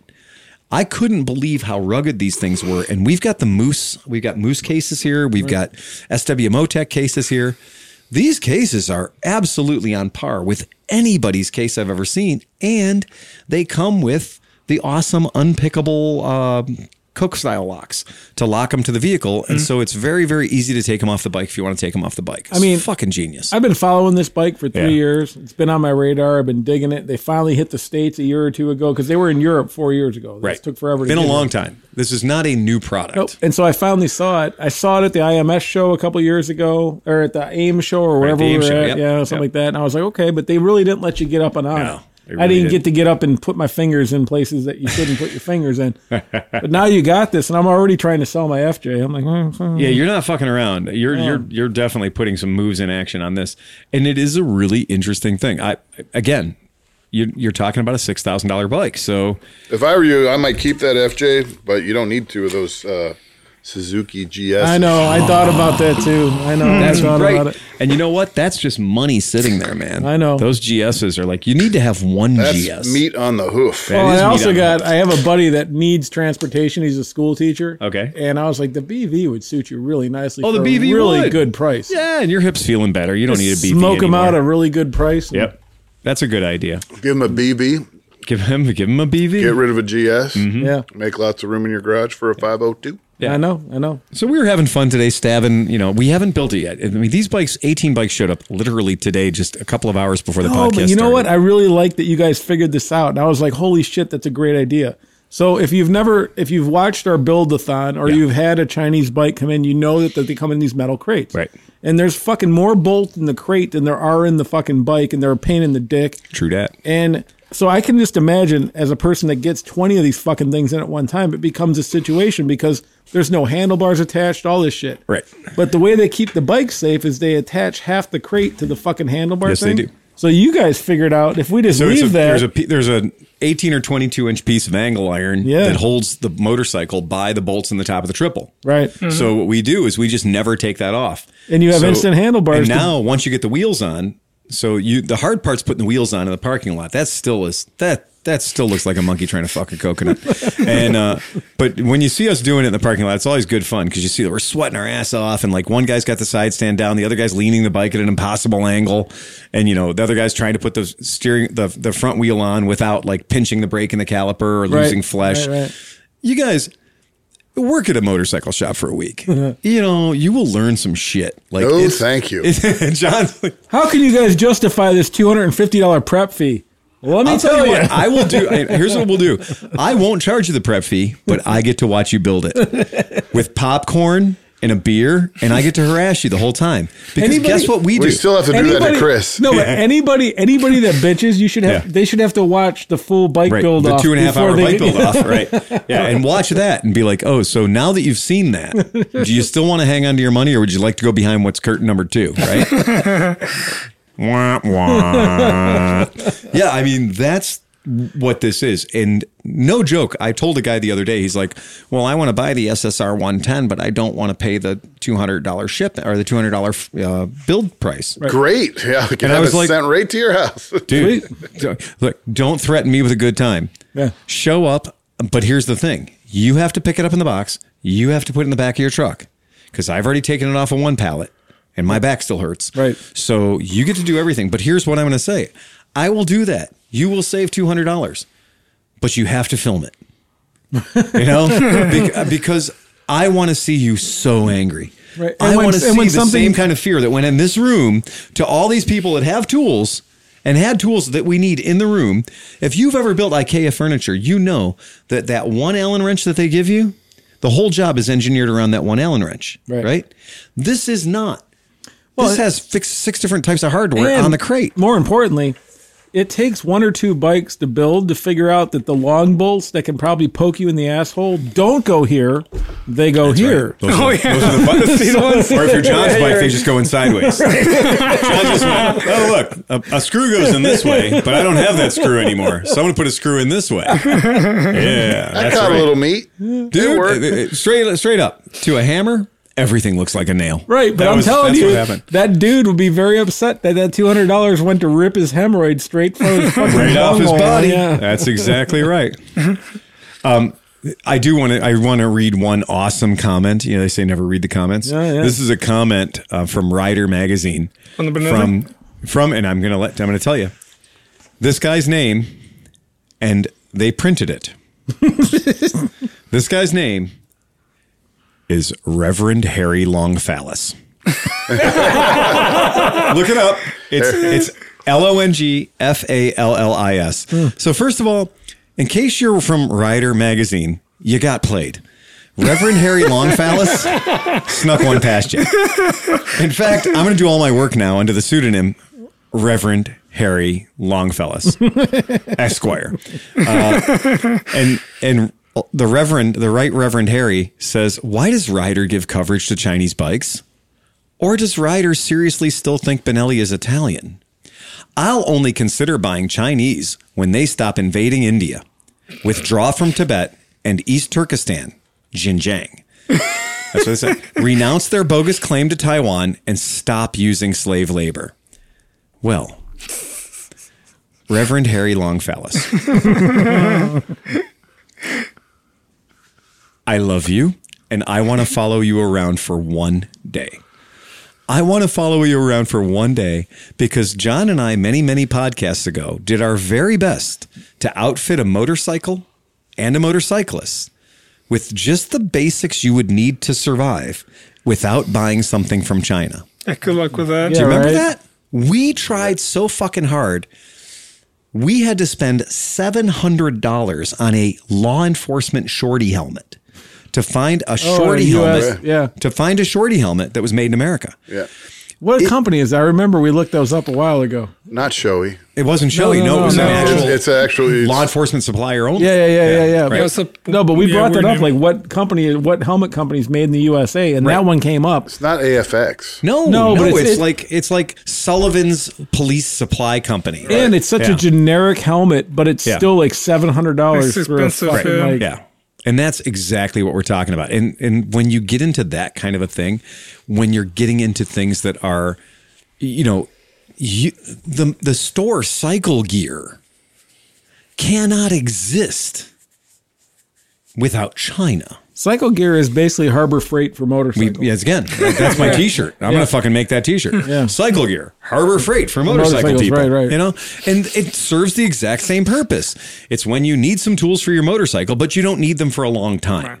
It's when you need motorcycle gloves, but you're probably going to grow out of them anyway. And that's the thing is a lot of these people, like you're getting a tool that you use once a year for one bike. So it lasts you 20 years and you're like, this thing was fucking great. Let's be honest. Every time I see somebody come into my shop wearing a jacket that says Built on it, right?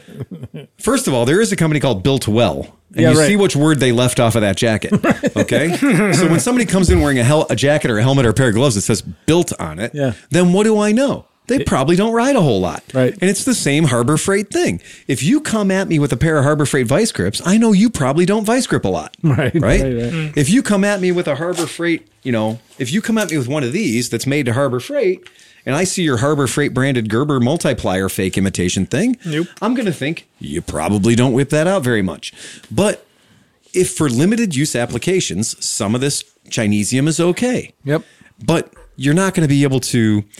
I'm not going to be able to, all my Motion Pro shit that I've got, which is probably made in China, right? but they have QC. No, that's what I was going to say. But they've got QC, right? I hate, everything being made in China too, but am I going to go out and start up a company that makes good quality, cheap American stuff? Thank you. Yeah, How? Exactly. Yeah, you can't do it. You in the 60s, everyone hated stuff believe that in was made in Japan. The other thing is, I believe in capitalism. So survival of the fittest. So...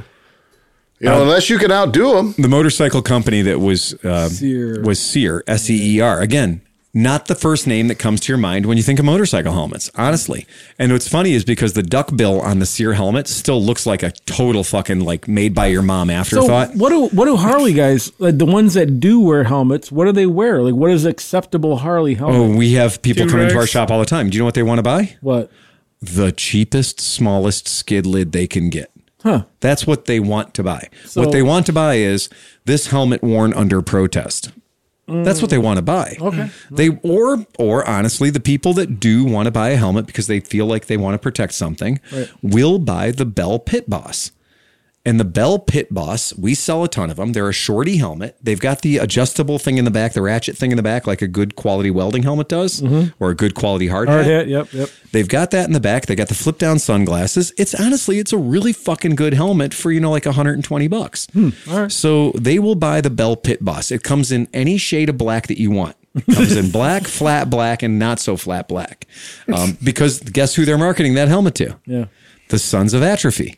Like those are the people who want to wear that helmet. But we sell a shit ton of them. And I'm happy doing it because it's a good helmet. We do not sell.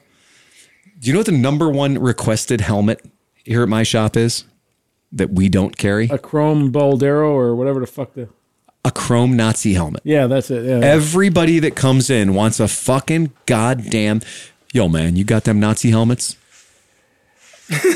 Are you shitting me right now? Are you like you're busting my balls, right? There's a camera somewhere, right? Because you want a Nazi helmet? Yeah, man, I want them like that Nazi helmet. oh no, you're gonna put me on the news or something, right? Like there's gonna be a picture of me handing you a Nazi helmet going, you need this. You're like, I need to hear Blue Enchilada before I open that door. Yeah, that is exactly right. There's no way in hell I'm gonna participate in the rest of this conversation.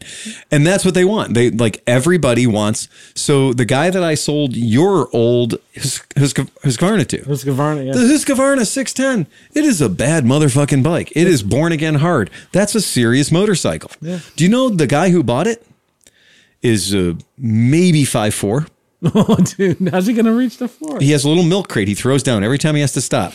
No, we squatted the suspension out of that thing. Wow. We let every molecule of nitrogen out of that suspension. We just introduced that bike to weird forms of gravity, and he has to get off of it while it's riding and then put the kickstand down. I've seen little people riding bikes and they had to jump down at stoplights. So. That's what I was just going to say. Like midget riding a full-size CBR 600. You saw that one. They'll jump off the bike. They'll be on like one leg and then they jump on it. Yeah. And this dude comes in the shop. He buys the bike. I kick in the GPS because I'm like, are you gonna ride this bike? Are you gonna ride it on the roads? You're gonna ride it on the trails? Right. Oh, I'm gonna do all that shit. I'm like, okay, great, cool, kick ass. There you go. And then I here's the GPS. It's loaded with maps already. It's amazing. You're ready to go do the Transamerica Trail. It's ready to go. Have fun. All I day. showed him how to use everything. I showed him how the Dial-A-Jet worked for the carburetor. I showed him the second unnecessary choke. Yeah. Why does the bike have two chokes? It has two chokes. I don't know. And it also has 15 fucking petcocks. At least 7 petcocks to reach every nook and cranny of the gas tank. True. Anywho, so I see him down on the road. He asked me about helmets. I show him our supply of helmets, which are all good helmets. Yeah. And we have helmets from $69 to $400. I see him on the road. Do you know what he's wearing? A headband? A purple chrome Nazi helmet. A purple chrome Nazi helmet. Now, we have a good friend named Josh D, who has a purple chrome Nazi helmet. Yep. And he has capped it off with a nice pink butt plug right in the top, just like the World War I guys would have done. But instead of a pickle spear, it's a butt plug. And it's pink, and it's fantastic. Oh, yeah. And you know what? He lives up to it. Yeah. And he can jump a go-kart. Yep. Yeah. Oh, yeah. So I forgot he can. So he can jump a go-kart. We've seen it happen. But the point being that, like, he's secure with himself. Yeah. He's a roller derby ref. Like, he's one of our friends. But this guy was wearing the purple mirrored chrome Nazi helmet on a Husqvarna. And somewhere right now, there's some, Scandinavian person going, was magst du den here? They don't get the joke. They don't know, but he wants that helmet. So yellow motorcycle, purple helmet. Go figure. Good for him. Good for him. Yeah, that's exactly. And all of our British listeners are laughing at the but purple we're gonna helmet have joke. to once you get this. Look at me. That's right. Once you get this thing prepped, we'll have to do a ride and. Oh yeah, look, nothing can fucking darken our door without us giving some sort of an opinion on it, good, bad, or Well, as indifferent. long as Nick's not here, it won't be broken. Well, as long as we can keep Nick from driving it, it won't punch a TRK, TRK-sized hole in the side of his car, right? That's fair. Right. I totally agree with that. That's badass. Any other topics? I got some good ones. So, well, I mean, Oscar, have you responded to any of the comments on the Oscar the Fixer? Yeah, it's been a lot of fun.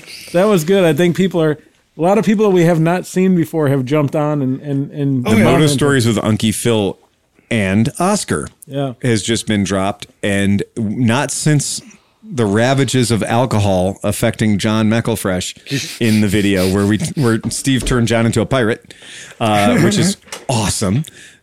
Still one of my favorite pictures of John ever. Yeah, we're gonna make him put on eyeliner anywhere he goes from now on. His eyes are so like. It looks really good. I airbrushed that shit in with the white walls. You did the white walls, didn't you? Yeah, he put the white walls on the deuce and a half too, right? So no shit, we got to have the whole. I mean, and not just. It's nice because it's not a 10-minute Moto Stories. No, we just let Oscar rip because. But it did pull all of our friends from Tijuana, all of our friends from San Diego. It pulled them all out of the woodwork. Yeah. It's a lot of fun. It's been good, man. If you guys haven't checked out the new one, or just any of them in the comments, I love reading the comments. Man. Yeah, this one of the time when you're like, don't ever read the comments. And I'm like, no, we're reading the comments. That's the whole thing. Well, the thing is that most of the stories, people are like, this can't be fucking true. Right. And they're like, there's like, this guy doesn't exist. And then the guy that Phil called out's like, fuck you, Phil. That was the greatest day of my life. And yes, that did happen. And it's like right underneath. And the part of the story about the guy that actually ate shit and then just kind of tore his face off. Yep. Yeah. You didn't put the video, and actually I didn't see the video. It's in the. I don't think I saw it. Yeah. So I had it on the USB, but someone tagged it on the comments, not on the YouTube video. So I posted it on my Facebook just that it came up, and so it was like, oh, here's the video. The guy eating shit. It was I missed it. I'm sorry, man. I would have fucking put it in there. Damn. And the video of this guy crashing is like, I mean.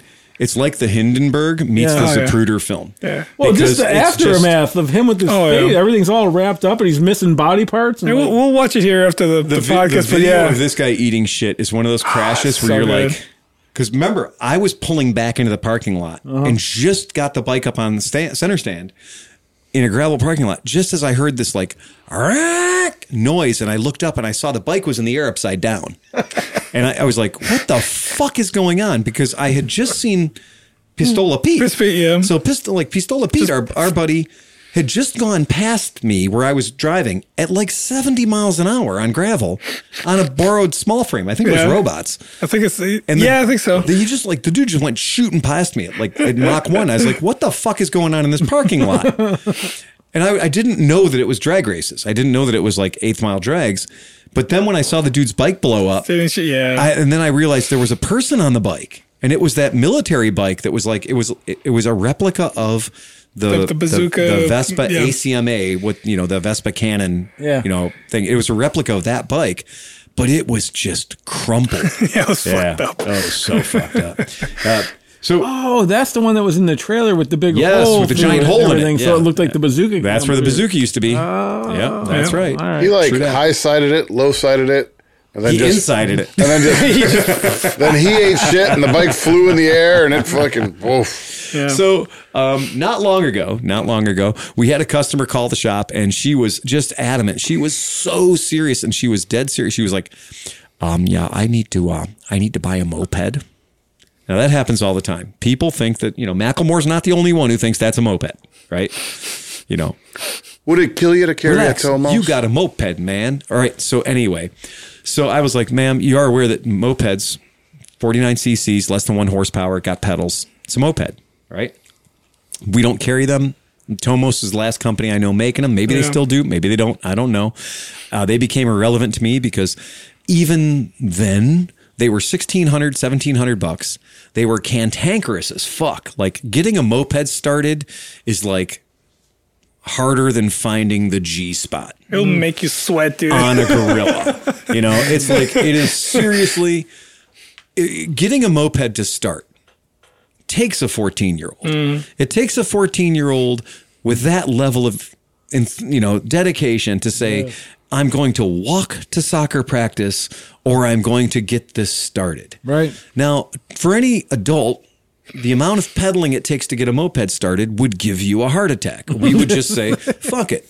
And if you've ever ridden a moped more than 3 feet using the pedals, you'd know that that's not an option. No, it's not. Yeah. Because those pedals are geared at like -400 to 1. I was about to say, it's the one gear. It's 1 to 1. It's not even 1 to 1. Right. Come on. I mean, seriously. So let's just call mopeds what they are. They're an indignity best visited upon young people. Right. And now you have electric bicycles, so there's just no Why would need. you want a moped? Guess what, guys? Available in the United States for a very, very limited time. The Laser 6. That's right, friends. The moped is back. The Laser 6 for your viewing pleasure. Redesigned style, high and low speed, electric and pedal start, 17-inch wheels. Legal moped for many states. It's a bobber? For the price of $1,600. And it's got 17-inch wheels, so it does kind of look like a motorcycle. It's got a bobber-looking seat, right? Yeah. All those things. Is it using a typical 2-bolt Honda motor? It is. It sure is. You could definitely you could definitely sneak a Piranha motor in there. Yeah. Sure, if you wanted to. But here's something else. I would like to tell you that the people that I order these from wrote this very, very good email to go along with it. very attractive to the dealers, making sure the dealer knows we got your back. We want you to have a good time with us. We're going to answer all your questions and support you within an inch of your life. Hi, I am resending the attached bulletin again and including the newest vehicle order form. Please use this form going forward to submit your orders. Added is the Laser 6. Yes, it has pedals. No, I don't know if they're legal in your state. Yes, you may need a new addendum to sell these. Did you ever sell the old Laser 5? Yes, you need to place them on order now and get them on the back order waiting list. Please use the attached order form. I love that. Yes, it has pedals. No, I don't know if they're legal in your state. So that's the level of, knowledge about these things. So there's a moped out there in the world. That's right. If you're 14 years old and you're listening to this podcast from your juvenile jail cell, you can contact your mom or dad or caretaker or whoever, and you can steal $1,600 from their wallet, contact somebody other than me, and you could probably order this thing in. Make sure to tell them you heard it on Cleveland Moto, and it's called the Laser 6. So with these rules, like if I had we're going to do this? a mini bike with a 212 fucking thing on it, I want to do this. and man. I slap pedals wanna on do it, this. is that a moped? It's only a moped if No, I don't know if they're legal in your state. well, in Ohio, it's only a moped if it's on the list of approved mopeds right. at your DMV. I will tell you what the I'm pretty prerequisites sure that the DMV has not added that one because That's right. that list has probably not changed in Oh, 20 years. Is this a Magnum 2 or a Pook? Is this a Benelli? Right. Oh, yeah, it is a Benelli. You're right. Go ahead. It's a fucking Benelli moped. Sure, put it on the list. I checked. They're on the list. Yeah. Benellis are. Anyway, so here's the thing. In Ohio, first things first, 49 cc's. Well, that's easy enough. Yeah. Okay, check. Second, must only carry one person. Yep. Fair enough. That's pretty Bobber, easy. yeah. Must have pedals as a means of propulsion. Yep. Not the primary means, but they must be functioning pedals. You can't just stick pedals on the side of something and call it pedals. It's not a kickstart. It has to. Yeah. Right. It has to have pedals as a means of propulsion. This last one sucks real bad. Oscar knows this one. 25 miles an hour or less. Yeah. I thought it was 20. It used to be. Okay. Yeah, they changed it to 25. Oh, okay. So they changed it to 25 or less. Yeah, no problem. I can because what's barely do street? 15. And less than 1 horsepower. Yeah. So Oscar's got a moped. Yeah. And Oscar's complies with all of those rules. Oh, yeah. I can barely do 15 on a downslide and the wind blowing behind me, dude. If I'm going uphill, I'm like 9 on a good day. There were a lot of mopeds sold in Ohio that did comply with all the rules that made sense and were the right thing that they were supposed to be. And that's the definition of But let's awful. go back. So like my Tomos 2-speed that I had for all 14 and 15 years. It would go like life. 45 miles an hour. Oh, yeah. Yeah. All day long. My Puch Magnum Mark II would go 50 when I'm not riding it, when like right. appropriate So how size did humans riding that it. get legal? It wasn't legal. Just throw a kid on that Again, bitch. hold on. I'm going to refer you back to line number 3. No, I don't know if they're legal in your state. Yeah. Right? That's called CYA. The man's covering his ass right there. Mm-hmm. So nobody can ever say that this manufacturer promised that they were legal in my state. Right. Because who knows what the fuck they get up to in, Wisconsin-Appalachia or whatever. Basically what you're saying is that nobody cared enough to even research the mopeds back then. They were just like, fuck it, 14-year-old kids can ride a moped.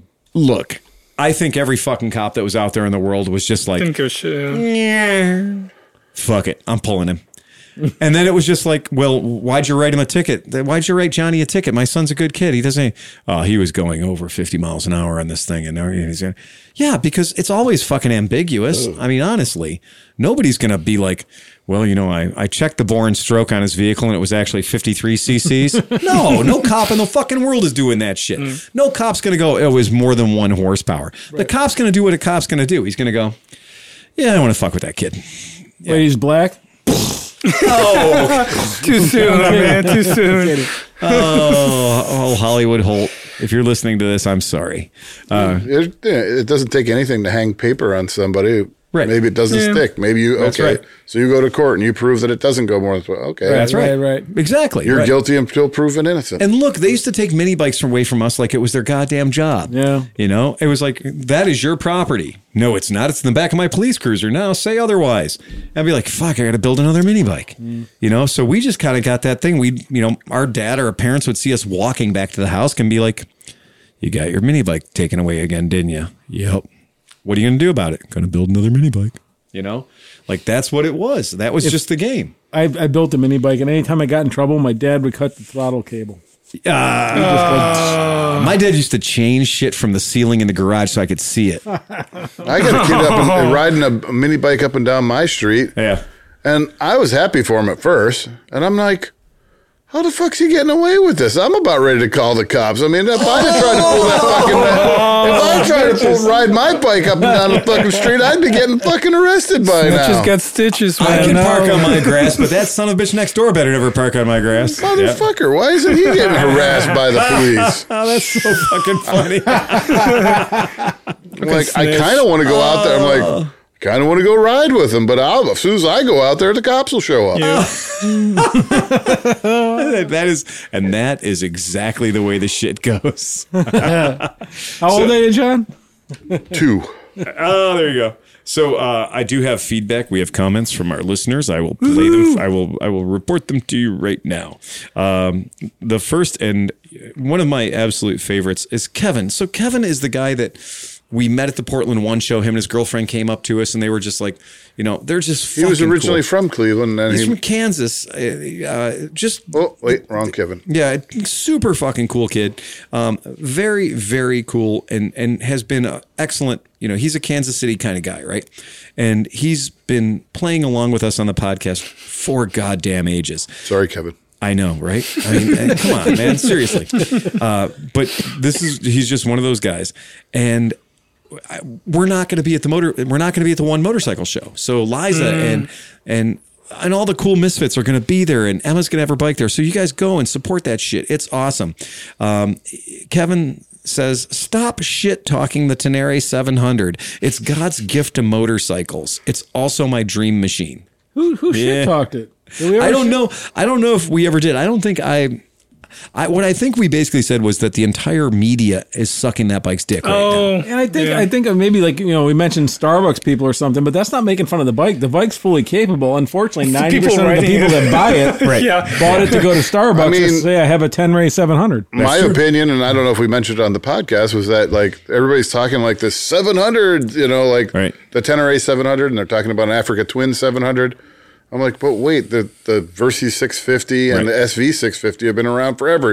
You're not creating a mini adventure bike segment. It's already existed. The Wii-Strom is like sitting there watching all this going, that's adorable. Yeah, but the thing is that the Tenere 700 is actually a different bike. It actually has suspension. Yep. The way they did it, like if you read all the articles and stuff, it's actually meant to go off-road. So when you jump, the way the swing arm and the sprocket line up, it actually pushes you forward when you land so you don't get weird rebound and stuff. So there's a lot that goes into it. And it's definitely, of all the 600s, 650s, and that genre of stuff, it definitely is the most off-road capable, except for like that and the KTM 790. Those guys, if you're really a dude that lives in, like, you know, somewhere where there's mountains and fucking dirt, and like you can go in your backyard and leave for 5 days in the dirt, it's probably the bike for you. Right. The Versys and all the other ones like that, they're more for where we live. Like, you know, like you're mostly on road. You might hit a few fire roads or something like that. So, I mean, it's a different bike, and it's lighter than the big bikes were. And I think it did what KTM did, but for like $8,000 less. So it is a pretty monumental bike.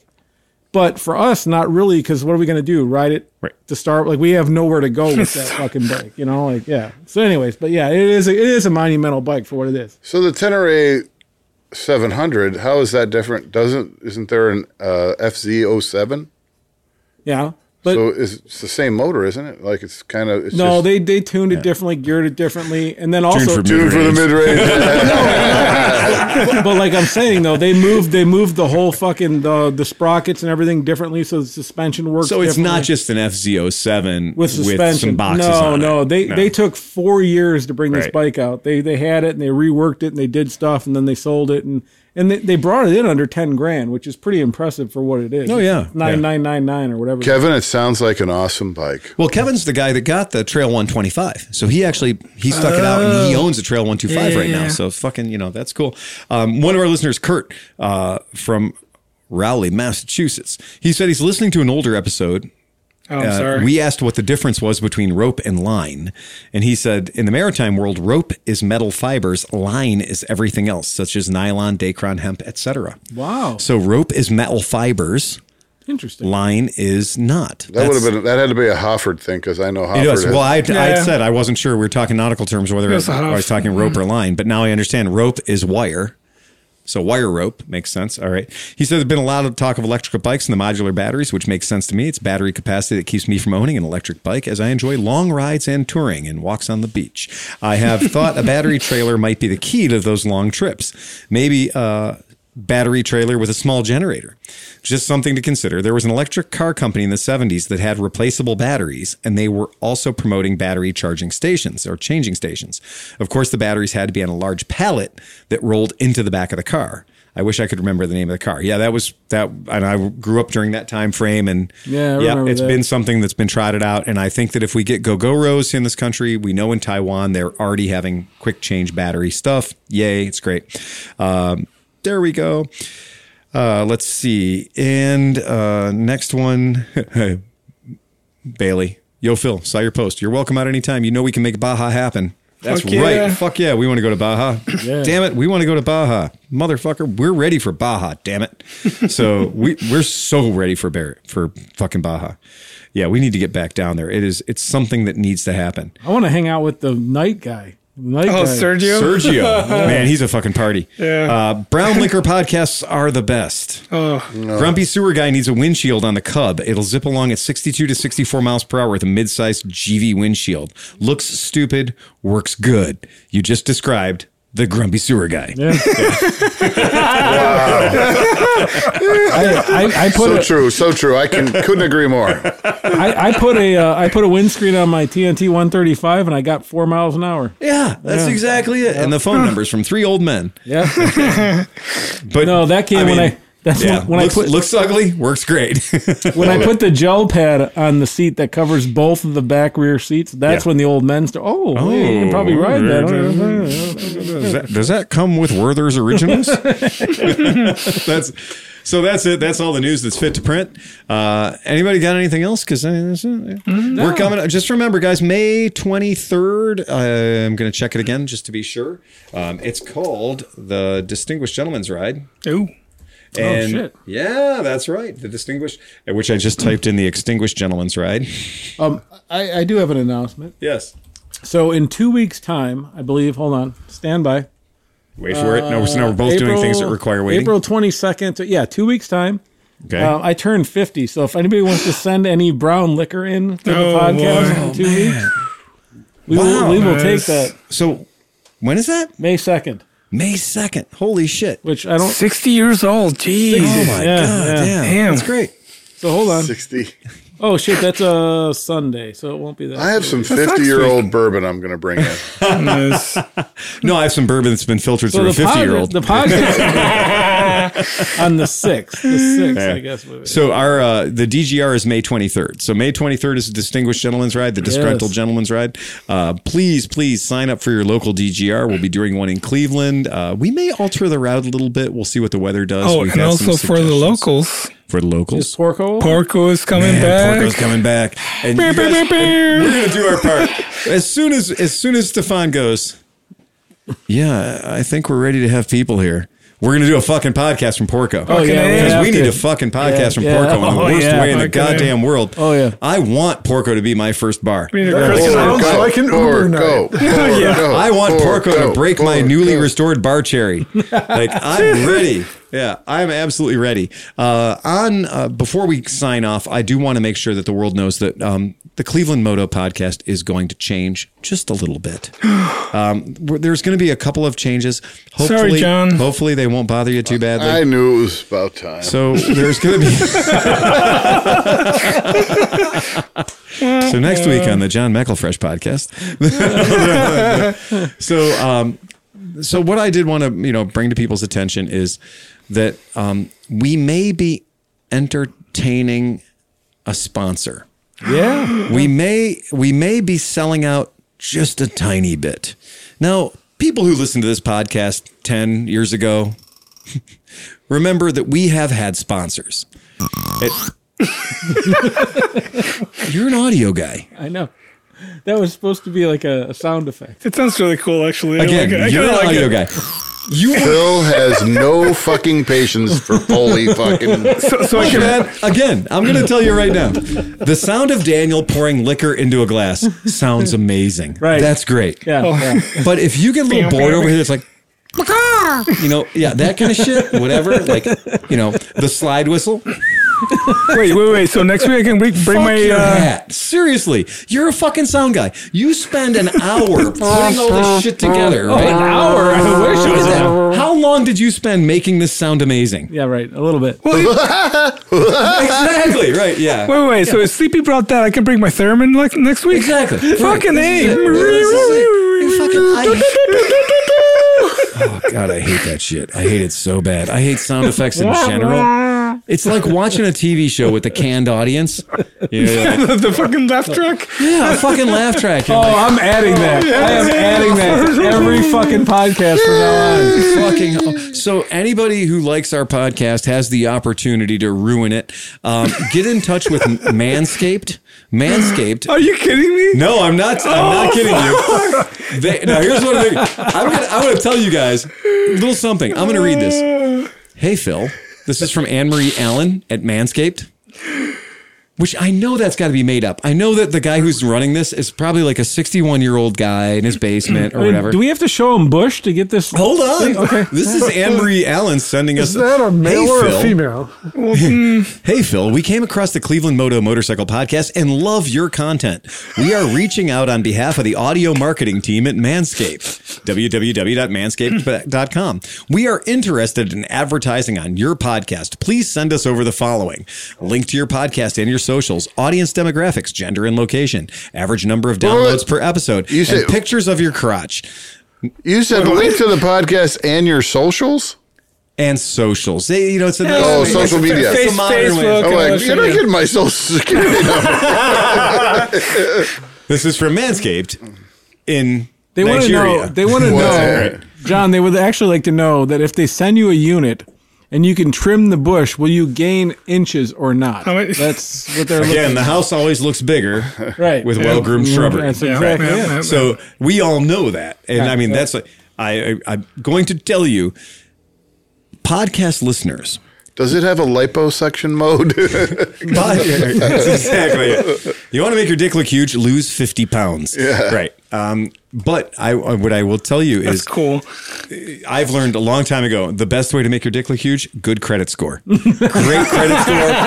Fantastic credit score. That's all she'll talk about forever because a big dick can't get you a car. That's it. So, but again, Manscaped. Everybody likes a sugar daddy till daddy wants his sugar. That's exactly So let's make Anne-Marie Allen regret her decision to send us that email. Yes. Podcast listeners, make sure you drop a line to www.manscaped.com and tell them what a horrible idea it would be to have the Cleveland Moto Podcast. I think it would be amazing. No, it's a great if they all idea. support us. And then we get the sponsorship, and then we make a whole thing about live now. manscaping on the podcast. Oh, man. Dude, look. The guy from Instead of a bike build-off, we could have a junk cleanup. Oh, man. Look, I had another guy that was talking about sponsorship, asked us if we were like, they were like, well, I don't know, is your podcast LGBTQ friendly? Yeah. And I was like, we say Camaro. like, we're doing our part. We're keeping it clean. We're trying to be straight. But honestly, there is nothing more LGBTQ friendly than a bunch of guys hanging around, literally being just around a bunch of other guys. Right. If we were being sexual predators and shit, we'd be doing this around women. But we're not. We're keeping women safe by being here away from them. And I think through all the years, you've had some of the most amazing, gnarly girls on, and lesbians on, and gay dudes on. Some of those lesbians were girls. Right. I know. That's fucking amazing. I know, man. But anyway, so that's Manscaped. What has two thumbs and likes to eat pussy? This guy. Let's go back into the obvious machine for that. But it is when we have somebody who's... Look, we had Metal Rescue Yep. Yeah. Right? We had Metal Rescue as a sponsor. They stuck it out much, much longer than Lear Chemical did with ACF 50. It turns out the vice president of Lear Chemicals was like, that'd be a great idea. We'd love to be on your podcast. You talk about motorcycles and wrenching shit and keeping stuff from breaking. And I love ACF 50. And we didn't get to that tech tip. But anyway, we did, in fact, use ACF 50. We promoted the shit out of their product. And then the people who run the place listened to the show. And then we didn't have a sponsor anymore. Right. And the Metal Rescue guys saw us at like AMA Vintage Days or something. And they were like, oh, wait, that's you guys. And we're like, yeah. And they're like, we have to sponsor you. And we, yes, you do have to sponsor us. And then we realized that we didn't get that right. We got T-shirts and beer cozies and product to give out to listeners.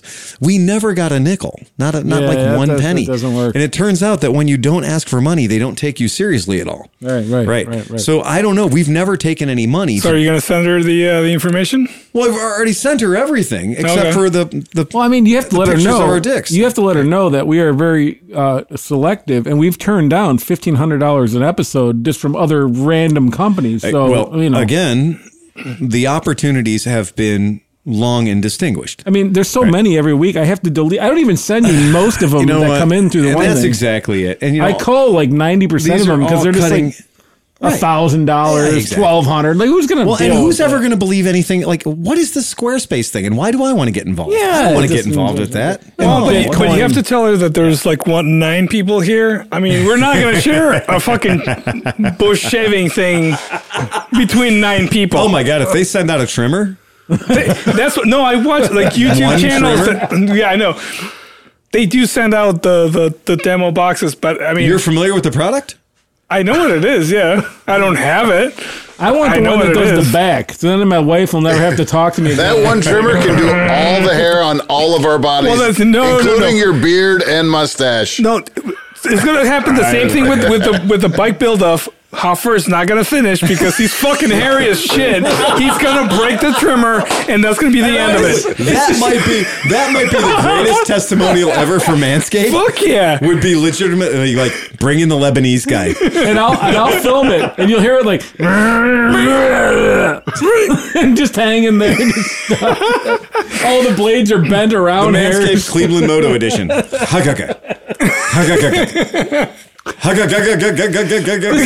This is our new 48 volt edition. Bring it on, dude. Is that Ryobi or Makita? Yeah, so it goes both ways. So 9 people. Does green or podcast. But not like, okay, look. I didn't ask for this. This showed up on its own. This person did their homework and figured out that we represented the kind of thing that they're going after. So Anne-Marie, more power to you. If you're listening. Well, it's Anne-Marie Allen, and I think maybe it's Allen Anne-Marie, because I feel like I might be getting catfished just a little here. Because there's the whole thing about, like, it's Manscaped stuff. True. I think Liza's behind this, honestly. I wouldn't put it past her. Maybe she send us our way. No, I'm going to click on this thing and a big rubber dick's going to come out. I know it. Do dildos come with fake hair that you have to trim? Yeah, that's right. You got to prep them. Yeah, you got to prep them. That's it. Oh, man. So that's all I got, dude. Anybody got anything else? No. Fuck it, man. Let's ride fast and take chances. For the